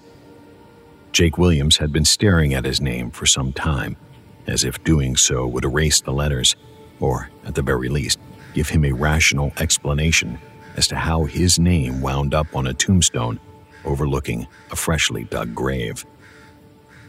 Jake Williams had been on his way out of the cemetery after visiting his parents' graves when he saw the tombstone all by itself in an empty field.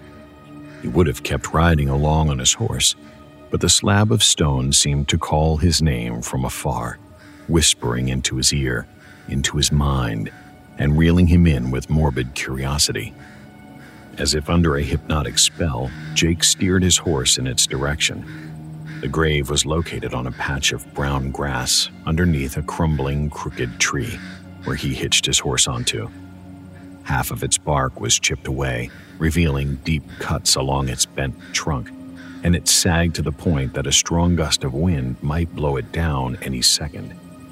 The gravesite was unlike the others, which were all well tended to with lush green grass, fresh flowers, and personal gifts to remember the dead. However, this grave was desolate, isolated in the open field, and looked to be dying. It was as if death was spreading out from the grave, an open wound in the ground that was corrupting what little life surrounded it. A cluster of foreboding clouds circled overhead like a murder of crows. Thunder boomed in the distance. Jake shuddered. There was no shelter nearby, and his mother's incessant warnings of safety came rushing back to him, her voice ringing in his ear, louder than a morning alarm clock, shouting something about not standing under trees during thunderstorms, especially ones that looked like they were going to collapse on their own accord. A hoarse voice called out from behind him. Dr. Williams? He recognized the man before he turned around. It was old George, the gravekeeper. He would supply the hospital with dead bodies from time to time for use of experimentation. bodies without names that wound up dead on the streets. Ah, George, I'm glad you're here. Mind explaining all of this to me?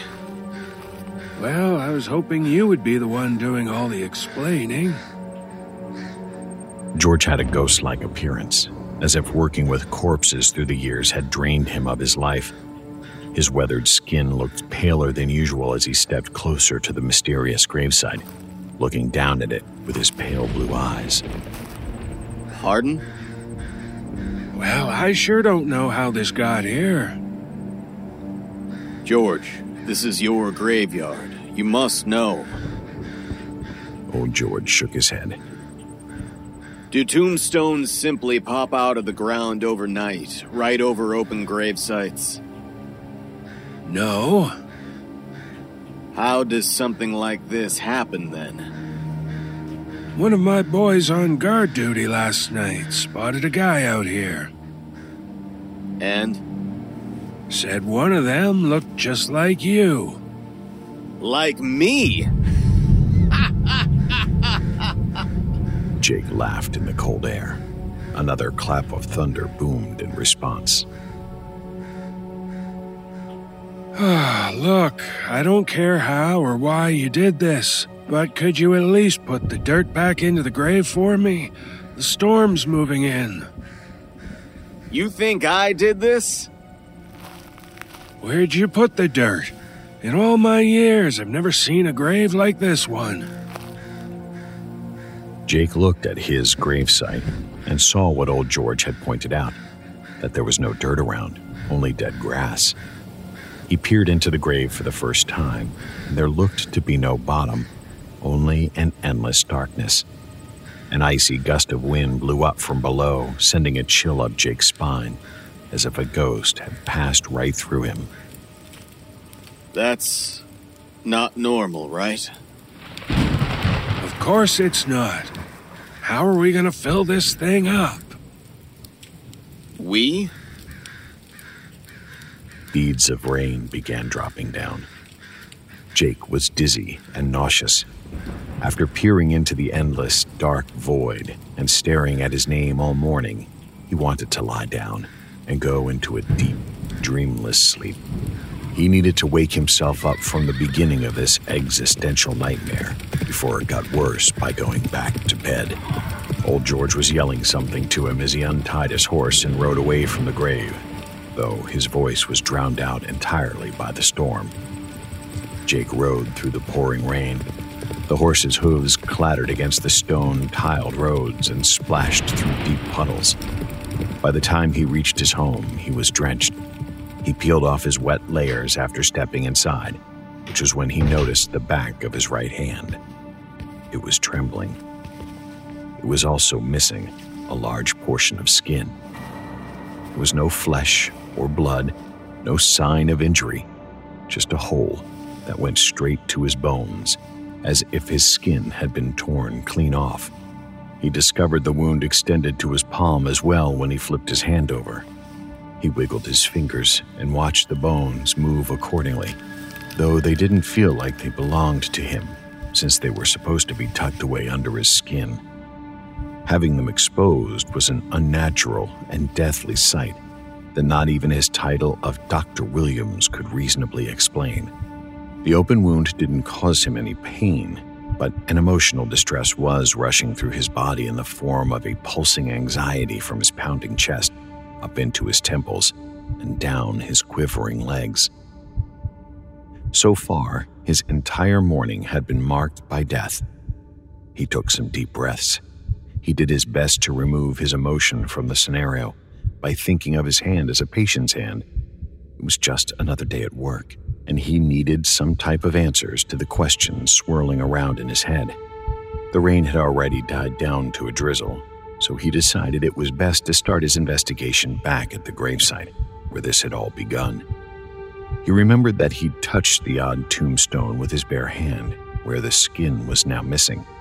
So he put on the thickest pair of gloves he owned and took his horse and carriage back to the cemetery. He wanted to remove the tombstone from its location and examine it carefully, though it was also a means to ease his anxieties over death, since he felt it was a bad omen to leave the tombstone out in the open field. When he arrived back at the graveyard, a shadowy figure was at the gravesite. Jake called out to old George, but he didn't respond. He was bent down, running his finger along the tombstone. The man ignored Jake's warnings not to touch the stone tablet. As his horse trotted over, the sounds of metal scraping against granite pierced Jake's ears. To his surprise, the noise was emanating from the crouching man. What are you doing? Silence. What are you doing to that tombstone? Jake carefully omitted the word "my" so as not to claim ownership over the tombstone, despite knowing his name was etched across it. The crouching man stopped his work and turned around to face Jake, who nearly fell off his horse in shock. The face possessed no skin, only skeletal bone.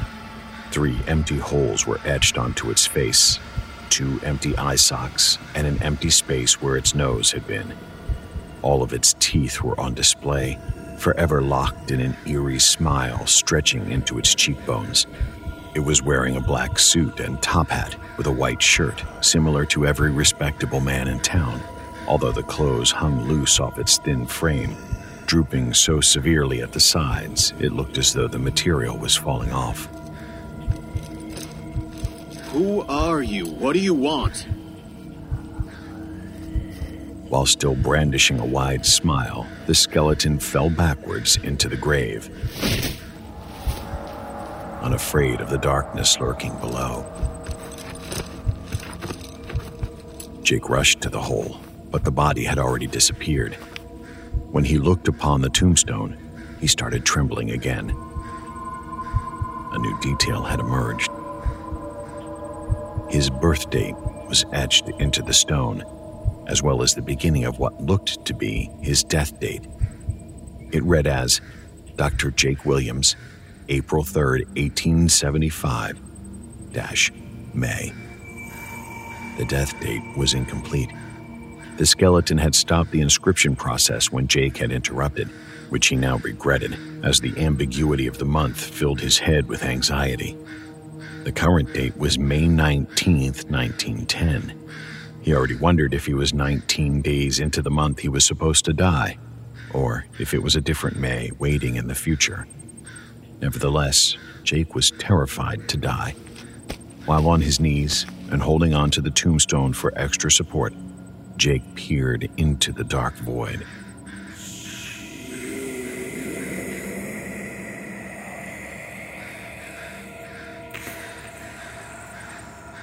It echoed his name. It was a low murmur. The voice whispered into his ear, tempting him to jump in as well. Jake's skin crawled with goosebumps. He had had enough. He took the tombstone with him, and in his panicked mind reasoned that removing it from its spot would put an end to the strange nightmare. So he dug it up from the ground with the shovel he brought from home, then placed it on the floor of the horse carriage. When he was finished, he took off both gloves to inspect his hands. His left hand was still fine, but the hole in his right hand was similar to the open wound of the gravesite, spreading with decay, and he would have to carry this miniature grave with him wherever he went. Therefore, he put the gloves back on to conceal it, to deny his fading existence. No one else could know about his hand until he inspected it further at the hospital. He knew all too well about what happened to patients with unexplainable conditions that were sent to the surgical room to be experimented on, and how they never left that death chamber alive. He headed straight for the hospital. The rain was falling once more, and a thick fog shrouded the hospital building in a gloomy blur, which Jake considered beneficial, since he could use the gray cloudiness as a cover to slip in and out undetected. It was supposed to be his day off from work, and since he'd never been good at keeping secrets or dealing with his anxieties, he assumed everyone else could see his malformed hand through the black glove, like blood seeping into a cast covering a gruesome injury, and all his colleagues would question and inspect him, and he would spread his decay onto them. Jake took a deep breath. He went over the successful version of his plan in his mind to distract him from the worst-case scenario. He was going to grab as many books on infectious skin diseases as he could carry, grab his microscope, not make eye contact with anyone, and head back home.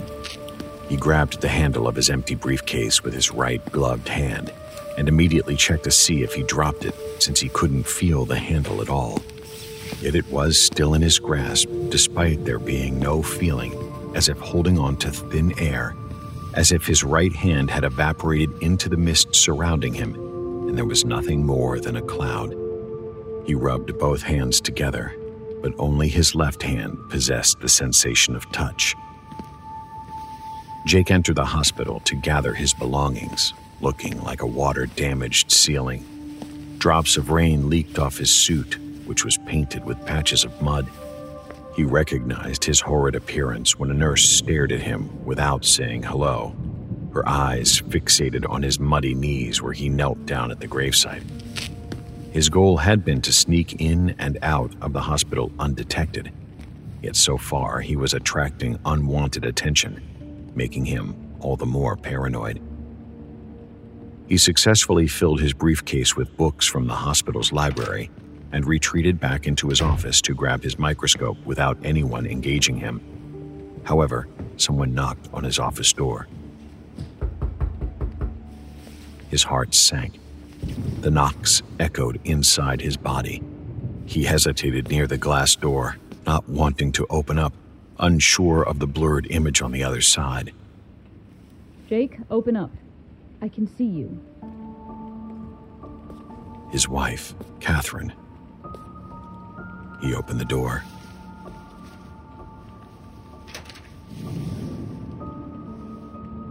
Sorry, I didn't know it was you. Catherine looked him up and down without saying a word, as if inspecting a sick patient. She was wearing her nurse's uniform, as well as a serious look across her face. What happened to you? I fell. Catherine arched her eyebrow, expecting more of an explanation from Jake. I fell at the graveyard after visiting my parents, and unfortunately got caught in the downpour. Jake gave a weak smile, pretending everything was fine, when it clearly wasn't. Are you all right? Of course I'm all right. It's only some water. It'll dry, you know. I meant the mud all over your suit. Catherine circled around Jake's desk, trying to peek into his briefcase. Have you seen yourself in the mirror lately? Yes, which is why I'm heading home. And today is already your day off? I'm aware of that now, which is why I'm heading home. What aren't you telling me? What's wrong? Nothing hurts. Just please stop asking me all of these questions. Jake was twitching with anxiety. He was sweating. He wanted to tell Catherine everything, but he didn't understand what was happening to him. He did think about showing Catherine his right hand, since it was tangible, though he feared the deathly sight would send her into shock. He didn't want to lie to his wife, but he also didn't know where to begin with the truth. It was easier to lie, safer that way. After inspecting his hand at home later that night, he reasoned he would tell her more details. Please, just trust me right now. Fine, but could you at least explain the gloves? Oh, these? Jake asked as if they were a pair of glasses he'd worn every day, which shouldn't have warranted a question. Yes, those. Well, my hands are cold. You know that they're always cold. This was partially true. Jake possessed the blood circulation of a man forever trapped in a snowstorm, thus making his hands and feet almost always cold. However, in the present moment, while Jake's left hand was freezing, his right hand still had no feeling in it at all. It was still absent, asleep, and likely never waking up. I could warm them up for you. Catherine gave a coy smile. She was now standing in front of Jake with her hands reaching for his gloves. Catherine's hands were also stuck within an eternal winter. But when the two held each other's hands, a warm affection would melt away whatever coldness either were experiencing. It was a promise they had made to each other, to keep each other warm when needed. Therefore, it wasn't really a question when Catherine made the suggestion. Yet Jake, fearful of what was dwelling in his right glove, withdrew his hands and buried them within his coat pockets. How can you be so cold? Her smile had faded to an angry frown. Please don't be upset. Well, I'm fairly upset right now, and unless you explain yourself, then I'm going to continue being upset. I don't even know how to explain. That's a terrible excuse. It's not an excuse. Listen, Catherine, I'm sick right now. I'm not well, and I don't want to pass whatever this is on to you. What do you mean? What sickness? It's my right hand. Let me see. Jake pulled his hands out of his coat pockets, but couldn't bring himself to remove the gloves. He closed his eyes. Catherine grabbed his right hand, but Jake didn't even notice. When she pulled the glove off, she shrieked, forcing Jake's eyes back open. For a while, they both stared at the ghastly sight of his hand, which had changed drastically since Jake's visit to the graveyard. They stood in dead silence. The only sound in the room he could hear was his own thumping heartbeat. His entire hand was skeletal. All of his skin had vanished without a trace. Why wouldn't you tell me about this? It didn't look like this earlier. It was just a wound. But now... We need to go get help. No, wait. That's exactly what I don't want. We can't let anyone else know about this right now. How come? I'm not going to be some test subject. But if you don't get any help at all, then... Catherine started to cry. Jake held her in his arms. We'll figure this out together. Tonight, in fact. And I'll need your help. We'll figure this sickness out without anyone else knowing. Catherine held on to Jake a little tighter, as if she'd never let him go. All right. Someone else knocked on the office door. The blurred silhouette stood on the other end. Catherine waited for Jake to put on his gloves before opening the door and greeting the newly promoted head surgeon, Dr. Roberts.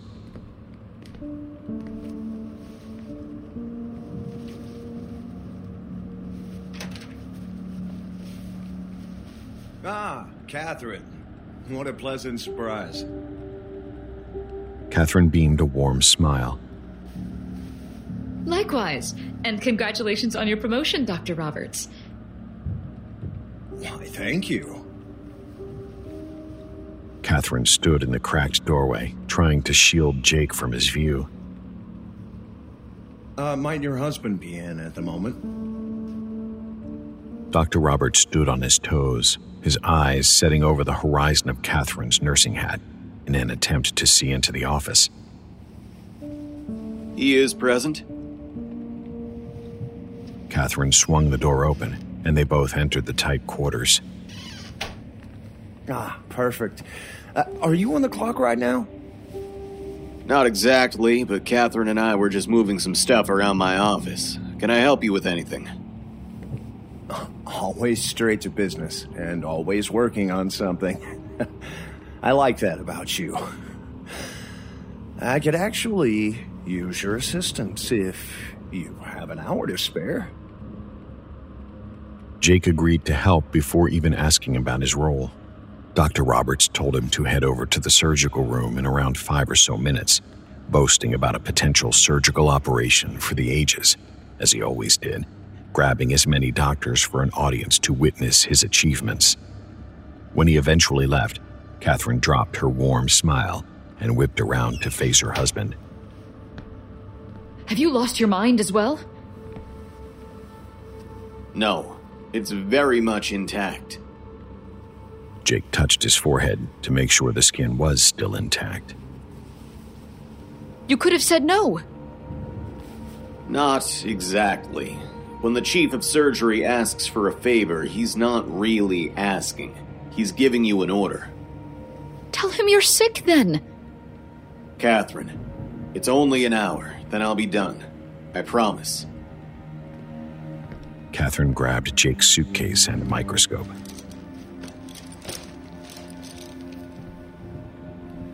Where should I take these? I'll take them. I want to help. Fine. The horse and carriage are right outside on the east exit. They kissed each other goodbye, exchanged statements of love for the other, and went on their respective paths. Jake strolled into the surgery room, which was surprisingly empty. Usually when a surgery was taking place, the small room was bustling with activity, though given the late hour, there were plenty of open seats. The room itself resembled a small theater, more so than a space for surgical procedures, and on center stage was the operating table. The main spectacle, a sedated patient whose body was covered by a white garment, was lying flat across the table with a team of gloved surgeons in white masks standing over top of him. Over top of them were 6 rows of seats that encircled the small room. The men sitting above were perched over the edge of their chairs, peering down upon the procedure like birds on telephone wires. Jake was greeted by Dr. Roberts on his way in. Even with the concealed mask over his face, he was wearing an excited expression, as was each member of his team. They were all eager to begin. Everyone besides Jake. We were a little short on the numbers tonight, so I thought you might like to sit in on this one. And when I saw you in the library and saw the books on infectious diseases of the skin bundled in your arms, I knew you'd take a fancy to this one in particular. Jake shuddered, but maintained his composure. Yes, it's a topic that's piqued my interest, but what disease does this patient have that would require surgery? I've never seen surgery done for a skin problem. Well, that's been the question on all of our minds as of late. I don't think I understand. We actually don't have a name for the disease yet. That's unfortunate. Oh, no. It's hardly a misfortune. In fact, we're delighted to treat this disease since we'll be the first to cure it. If we're so lucky, we'll even be able to name it ourselves. It's a great opportunity for us all. Jake was troubled by the cheery demeanor of Dr. Roberts. The surgeon was overly excited by the unknown mystery beneath the patient's white cloth, as if he were stepping foot upon an uncharted land for the first time and claiming the discovery in his own name. I can hardly wait. Jake wanted their brief encounter to end. He wanted to get as far away from Dr. Roberts as possible. However, the surgeon was extending his gloved hand for a handshake before Jake could be on his way. I can see that. You even brought your own gloves. Jake's heart was racing. He could feel sweat forming around the back of his neck. His left hand was shaky and sweating, while his right hand was empty. He'd never felt so anxious about shaking hands with someone in his entire life. Surely Dr. Roberts would notice the strange shape of his hand. There was no way to avoid the handshake without raising even more suspicion, and the same went for the possibility of using his left hand. And so he shook the surgeon's hand with his gloved skeletal hand and wished him the best of luck. Jake's stomach started to twist itself into knots. He was already nauseous. The memories of the first surgical procedure he witnessed flashed in his mind, producing gory images that had prevented him from sleeping later that same night. After he sat down, the white cover was pulled off the patient, like curtains being drawn at the start of a play. and he nearly fell out of his seat and onto the operating table when it began. Everyone else seemed equally shocked by the horrifying display. They all gasped together in one long breath. The patient's head and face looked normal, but the rest of his body, from his neck down to his toes, was a horrific sight. The man was a corpse in the process of rotting.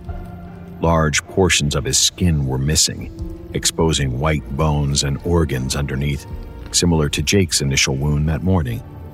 The skin that remained was stretched and mangled at the ends, like torn clothing with irreparable holes throughout. However, perhaps the strangest aspect of all was that upon further inspection, the patient was still alive. His bloodied heart was still beating through his skeletal ribcage. A few strands of veins, like vines with red foliage, ran along his arms, which no longer possessed any pink flesh. His 2 exposed lungs expanded and contracted with his slow, heavy breathing. This patient didn't look human, but rather was more akin to a rusted machine on the verge of falling apart, with mechanical parts pumping life into him. Jake gripped his right hand, as if doing so could contain the unknown, nameless infection from spreading to the rest of his body as it had for the patient below him. The 2 shared the disease, and Jake looked upon the final result of what it could look like for him. At any moment, a day or 2, maybe even by the end of the night, the small hole that originated on his hand would spread to the rest of his body, eating away his skin, turning him into a rotting corpse, and then into a skeleton. Jake wondered how many others were afflicted, and if anyone else had come across a tombstone with their own name etched across it, like foreboding letters addressing their imminent death. The patient's eyes opened. To everyone's horror, aside from the surgical team and the patient himself, he was fully conscious. He was a living, breathing corpse. Dr. Roberts assured his small audience that they had tried to sedate the patient numerous times, but no amount of drugs could put him asleep. During the first surgery, he'd woken up, yet felt no semblance of pain. In fact, the man stated he felt nothing at all, including fear, which enabled him to witness the surgical operation on himself. His voice reflected his lack of fear. He spoke of his approaching death as if it were an ordinary, gentle event he could see coming, like the sun setting over the horizon. Jake was the exact opposite of the man's stoic composure. His thunderous heartbeat made him squirm in his uncomfortable seat. The nausea from earlier was sliding up his throat. A sharp pain was stabbing his stomach. Though Jake knew that exiting the small room would draw unwanted attention his way, he could no longer remain seated. It was pure torture. If anyone questioned him, he would use his nausea as an excuse. He made his way back to ground level and was about to dash through the small entrance to make his escape. Something held him back. He came to an abrupt halt. His right arm was lagging behind himself, and when he turned around, he realized someone was holding on to his numbed right hand, preventing him from leaving. Dr. Williams, please, don't leave just yet. Let go of my hand! It was too late. The glove slipped off his right hand without any effort since there was no skin there. His skeletal hand was on full display for the entire room. The rest of the surgical team stalked forward. Their expressions were concealed underneath their white masks, which Jake deemed as threatening since they were each holding on to surgical instruments. Through his paranoid lenses, the unknown equipment was a set of sharp objects in the gloved hands of the surgical team, which he feared they would use against him if he stayed. The already tight confines of the circular room constricted around Jake even further, as did Dr. Roberts' grip on his arm and wrist the more he struggled to free himself. It was as claustrophobic as a grave, to the point he could hardly breathe, and if he didn't free himself soon, he feared the surgical room would be his final resting place. Jake tried to hit Dr. Roberts with his left hand, but the punch didn't feel as though it landed. His left hand was also numb. Since his right hand was still handcuffed by Dr. Roberts' clasp, he put his left glove to his mouth and used his teeth to remove it. had slid off just as easily as the right, since his left hand was smaller than when he entered the surgical room. It, too, had lost its original form. Only skeletal bones were left behind. Jake extended his new hand towards the surgeon's face, and his eyes grew twice in size. Don't touch me! He released his grip over Jake's wrist and stumbled away to safety. Jake had no idea if his mysterious disease was contagious, but based on everyone's fearful reactions, it seemed likely. It was also possible that the surgical team had no idea either, which was why they maintained a safe distance from Jake. He held up both skeletal hands like bony weapons as he backed out of the room. After successfully holding everyone at bay, he sprinted back to his office, but Catherine was not present. She'd already packed his belongings, so Jake left the office, climbed onto his horse and carriage once more, and headed back home.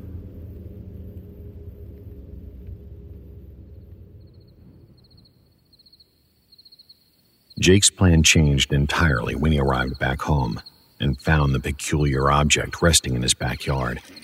The object caught his eye as he tied his horse to the hitching post. Gray granite, illuminated by the moon, like a spotlight shining down to guide his attention. At first, he thought his eyes weren't functioning properly. He was sure that he'd tucked the gravestone inside the carriage behind him, yet it was standing upright in his small backyard. It called to him once more, a low murmur, a strange yet familiar sound. As it increased in volume, he recognized the owner. It was his voice. It pulled him in like the first time he'd seen it out in the open field of the cemetery, the moon displaying new details on stone. The date of his death was complete. May 20th, 1910. Jake nearly fainted, though doing so would have sent him spiraling down into the earth, since a freshly dug grave was wide open below his feet. And just like at the local graveyard, there was no dirt lying around, and the grave's hole was a dark, bottomless pit.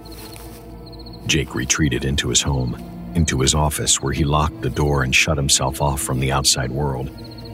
Less than 1 day remained in his life. Less than 1 day to develop a cure for the sickness eating away at his body. His mind became a victim of obsession.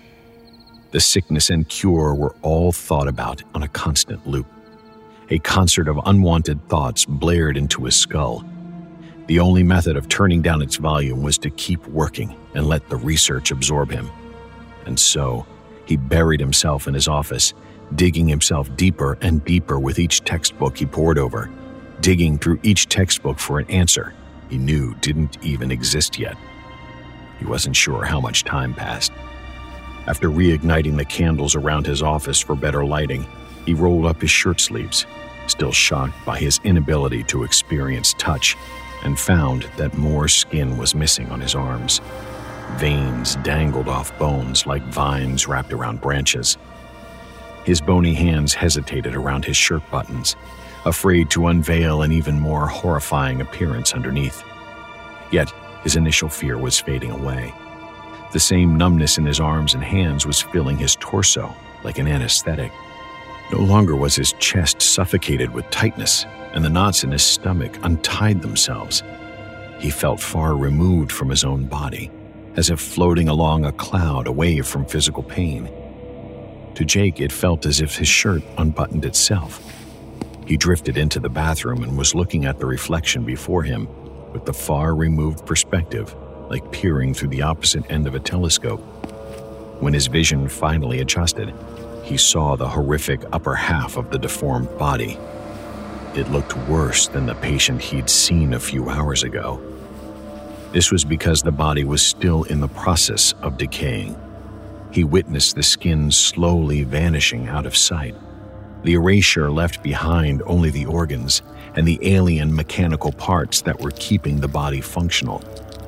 The top half went first, the sickness gradually making its way down to the stomach. An exposed throat with horizontal bony lines and a chest with parts of the ribcage poking out through melting flesh were also on full display. The numbness wasn't strong enough to ease Jake's nausea, He did everything he could to suppress the rising queasiness, but it rushed up towards his skeletal throat and spilled out from there. Vomit dripped down the decaying body. The rancid smell filled the air, and chunks of vomit were already sticking to bone. Jake was now covered in death, decaying, and his own vomit. In defeat, he plopped down into a tub and turned the hot water on to wash away the sickness, throwing his stained clothes in as well. He plunged under the warm surface, though only certain sections of his body felt the soothing water. Jake used the right skeleton arm as if controlling machinery to grab a nearby sponge and scrub the puke-stained bones. He soaked in the murky water for a few more minutes, unsure of how to proceed. For a brief moment, he felt as if tears would roll down his cheeks, but they hung onto the edge of his eyelids and refused to fall. They retreated as the numbness returned. He noted the lack of his pulsing heartbeat, though the organ trapped inside the ribcage still thumped below him. His legs were submerged under the cloudy bathwater, and though he rubbed them together and wriggled his toes, they could not be felt. Jake doubted their existence. He knew they would be skeletal when lifted out of the water. It was strange to climb out of the tub without any basis of feeling to ground himself with, and he nearly fell over. Jake regretted taking one more glance into the mirror. The reflection displayed an inhuman image. The face was cracked and eroded like cement. Multiple lines of cuts surfaced on the skin without any blood oozing out. In under a minute, the skin scrunched up and then rotted away like a crumbling leaf during winter. Flaps of skin hung off the face and exposed the white bone underneath. One patch around the left eye had completely fallen away, making the entire eyeball visible, which looked to be bulging out of its socket. The worst part of the experience was the emptiness that consumed Jake, the absence of any emotion. His body, his emotions, and his entire sense of self had been erased before his own eyes. He contemplated drowning himself in the bathtub.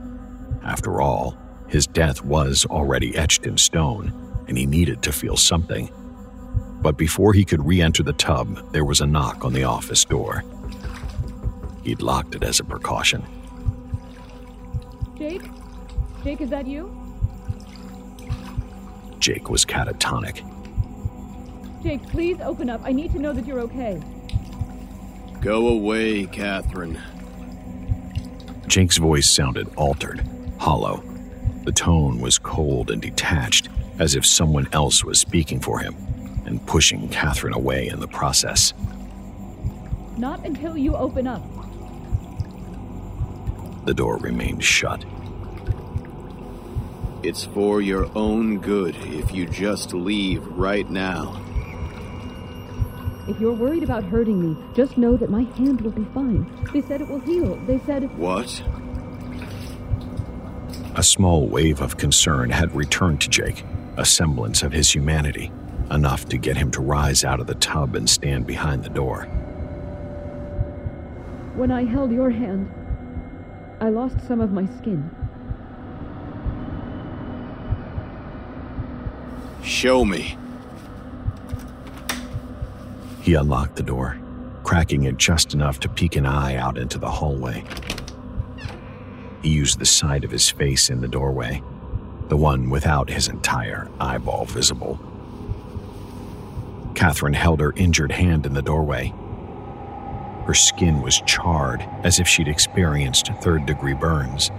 It was also wrinkled and withered, appearing as though it had aged 100 years in a day. I'm so sorry, Catherine. Jake knew that the feeling of remorse was subdued significantly. His stomach was no longer turned with nausea. The coldness in his voice was an icy wind, like the gusts of wind that were exhaled from the graveside. It's nobody's fault, Jake. She withdrew her hand from the doorway. Jake was disappointed that she didn't even try to force her way into the office. It wasn't like Catherine to give up that easily. Maybe she'd witnessed some of his hideousness. Maybe the smell of the vomit reeked its way into the hallway. At least now one of my hands isn't cold, right?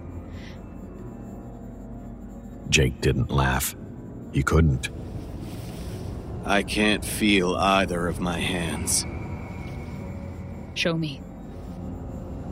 Jake closed the door instead of sticking his skeletal hands into the doorway.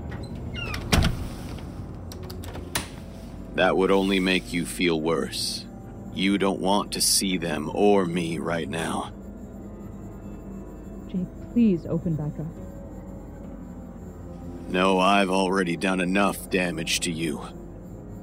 The doctors can fix you. They cannot. The damage is already done. The police are here, Jake. What? Catherine took a deep breath. They want to question you about the local gravekeeper and his staff. He's missing.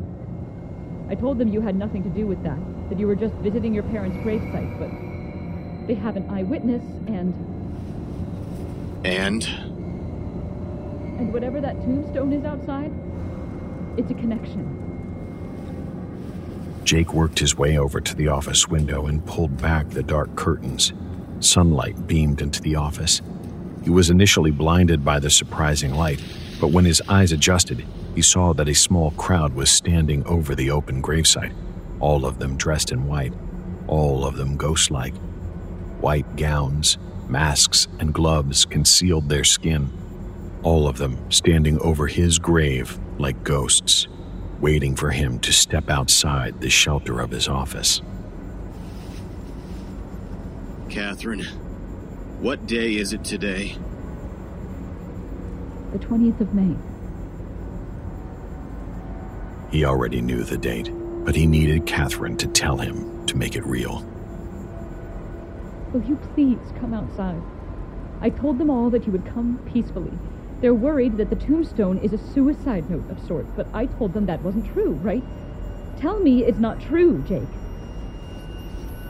Catherine, you need to get as far away from here as possible.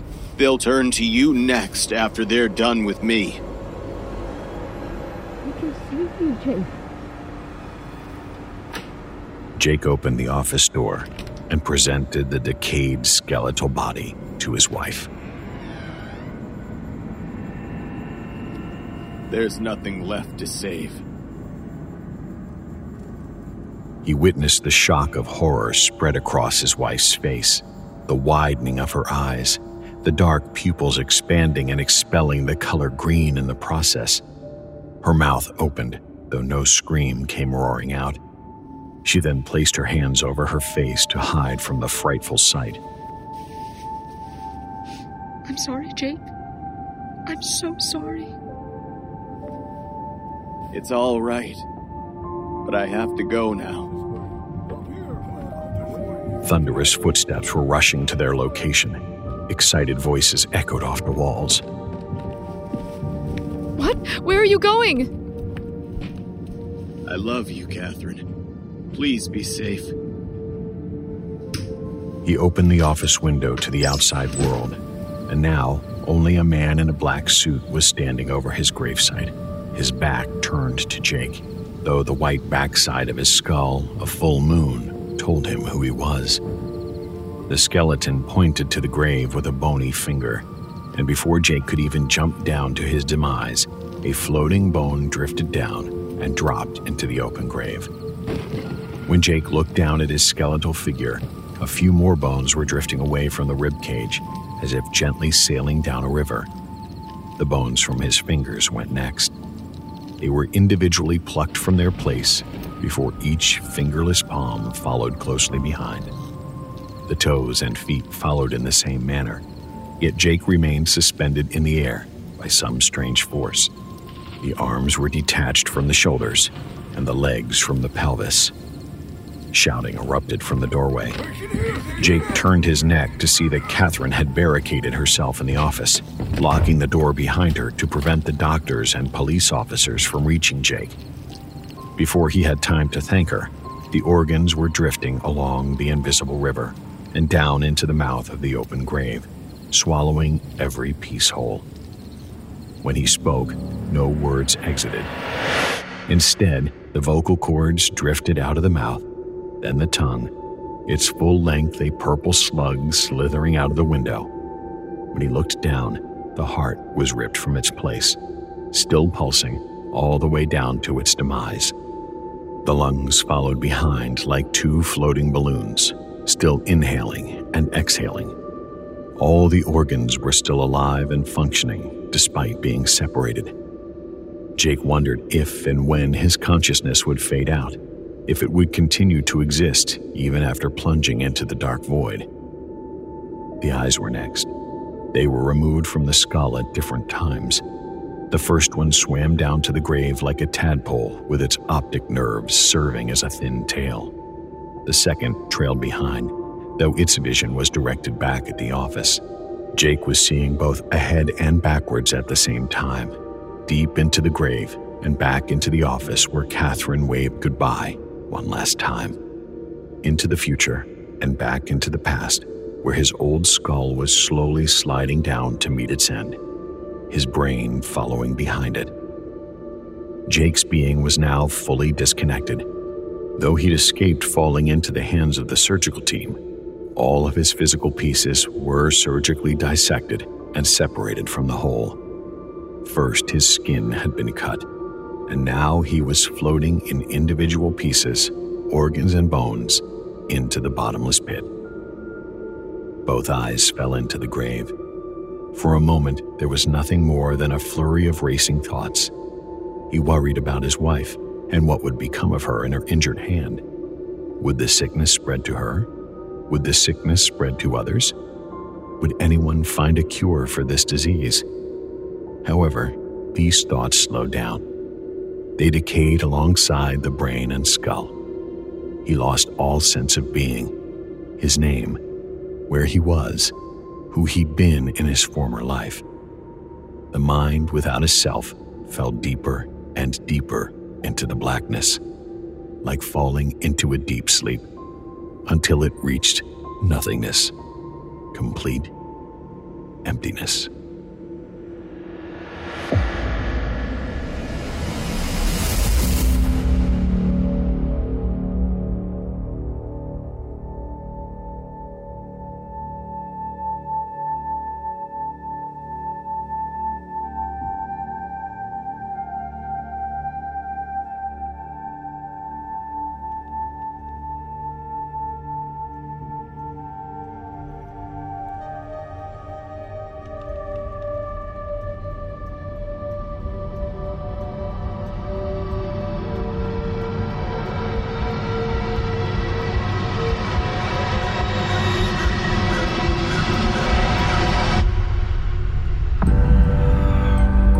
Sleepless tales have dispersed this night, poetic works from darkness alight. We leave you with this, a question on a theme. Is all that we see or seem but a dream within a dream? The No Sleep podcast is presented by Creative Reason Media. The musical score was composed by Brandon Boone. Our production team is Phil Michalski, Jeff Clement, and Jesse Cornett. Our creative content manager is Ollie White. Our editor-in-chief is Jessica McAvoy. Please visit thenosleeppodcast.com for show notes and more details about the people who bring you this show. On behalf of everyone at the No Sleep Podcast, we thank you for being a supportive Season Pass member and for joining us within the exquisite horror of our reality. This audio program is copyright 2023 by Creative Reason Media, Inc. All rights reserved. The copyrights for each story are held by the respective authors. No duplication or reproduction of this audio program is permitted without the written consent of Creative Reason Media, Inc.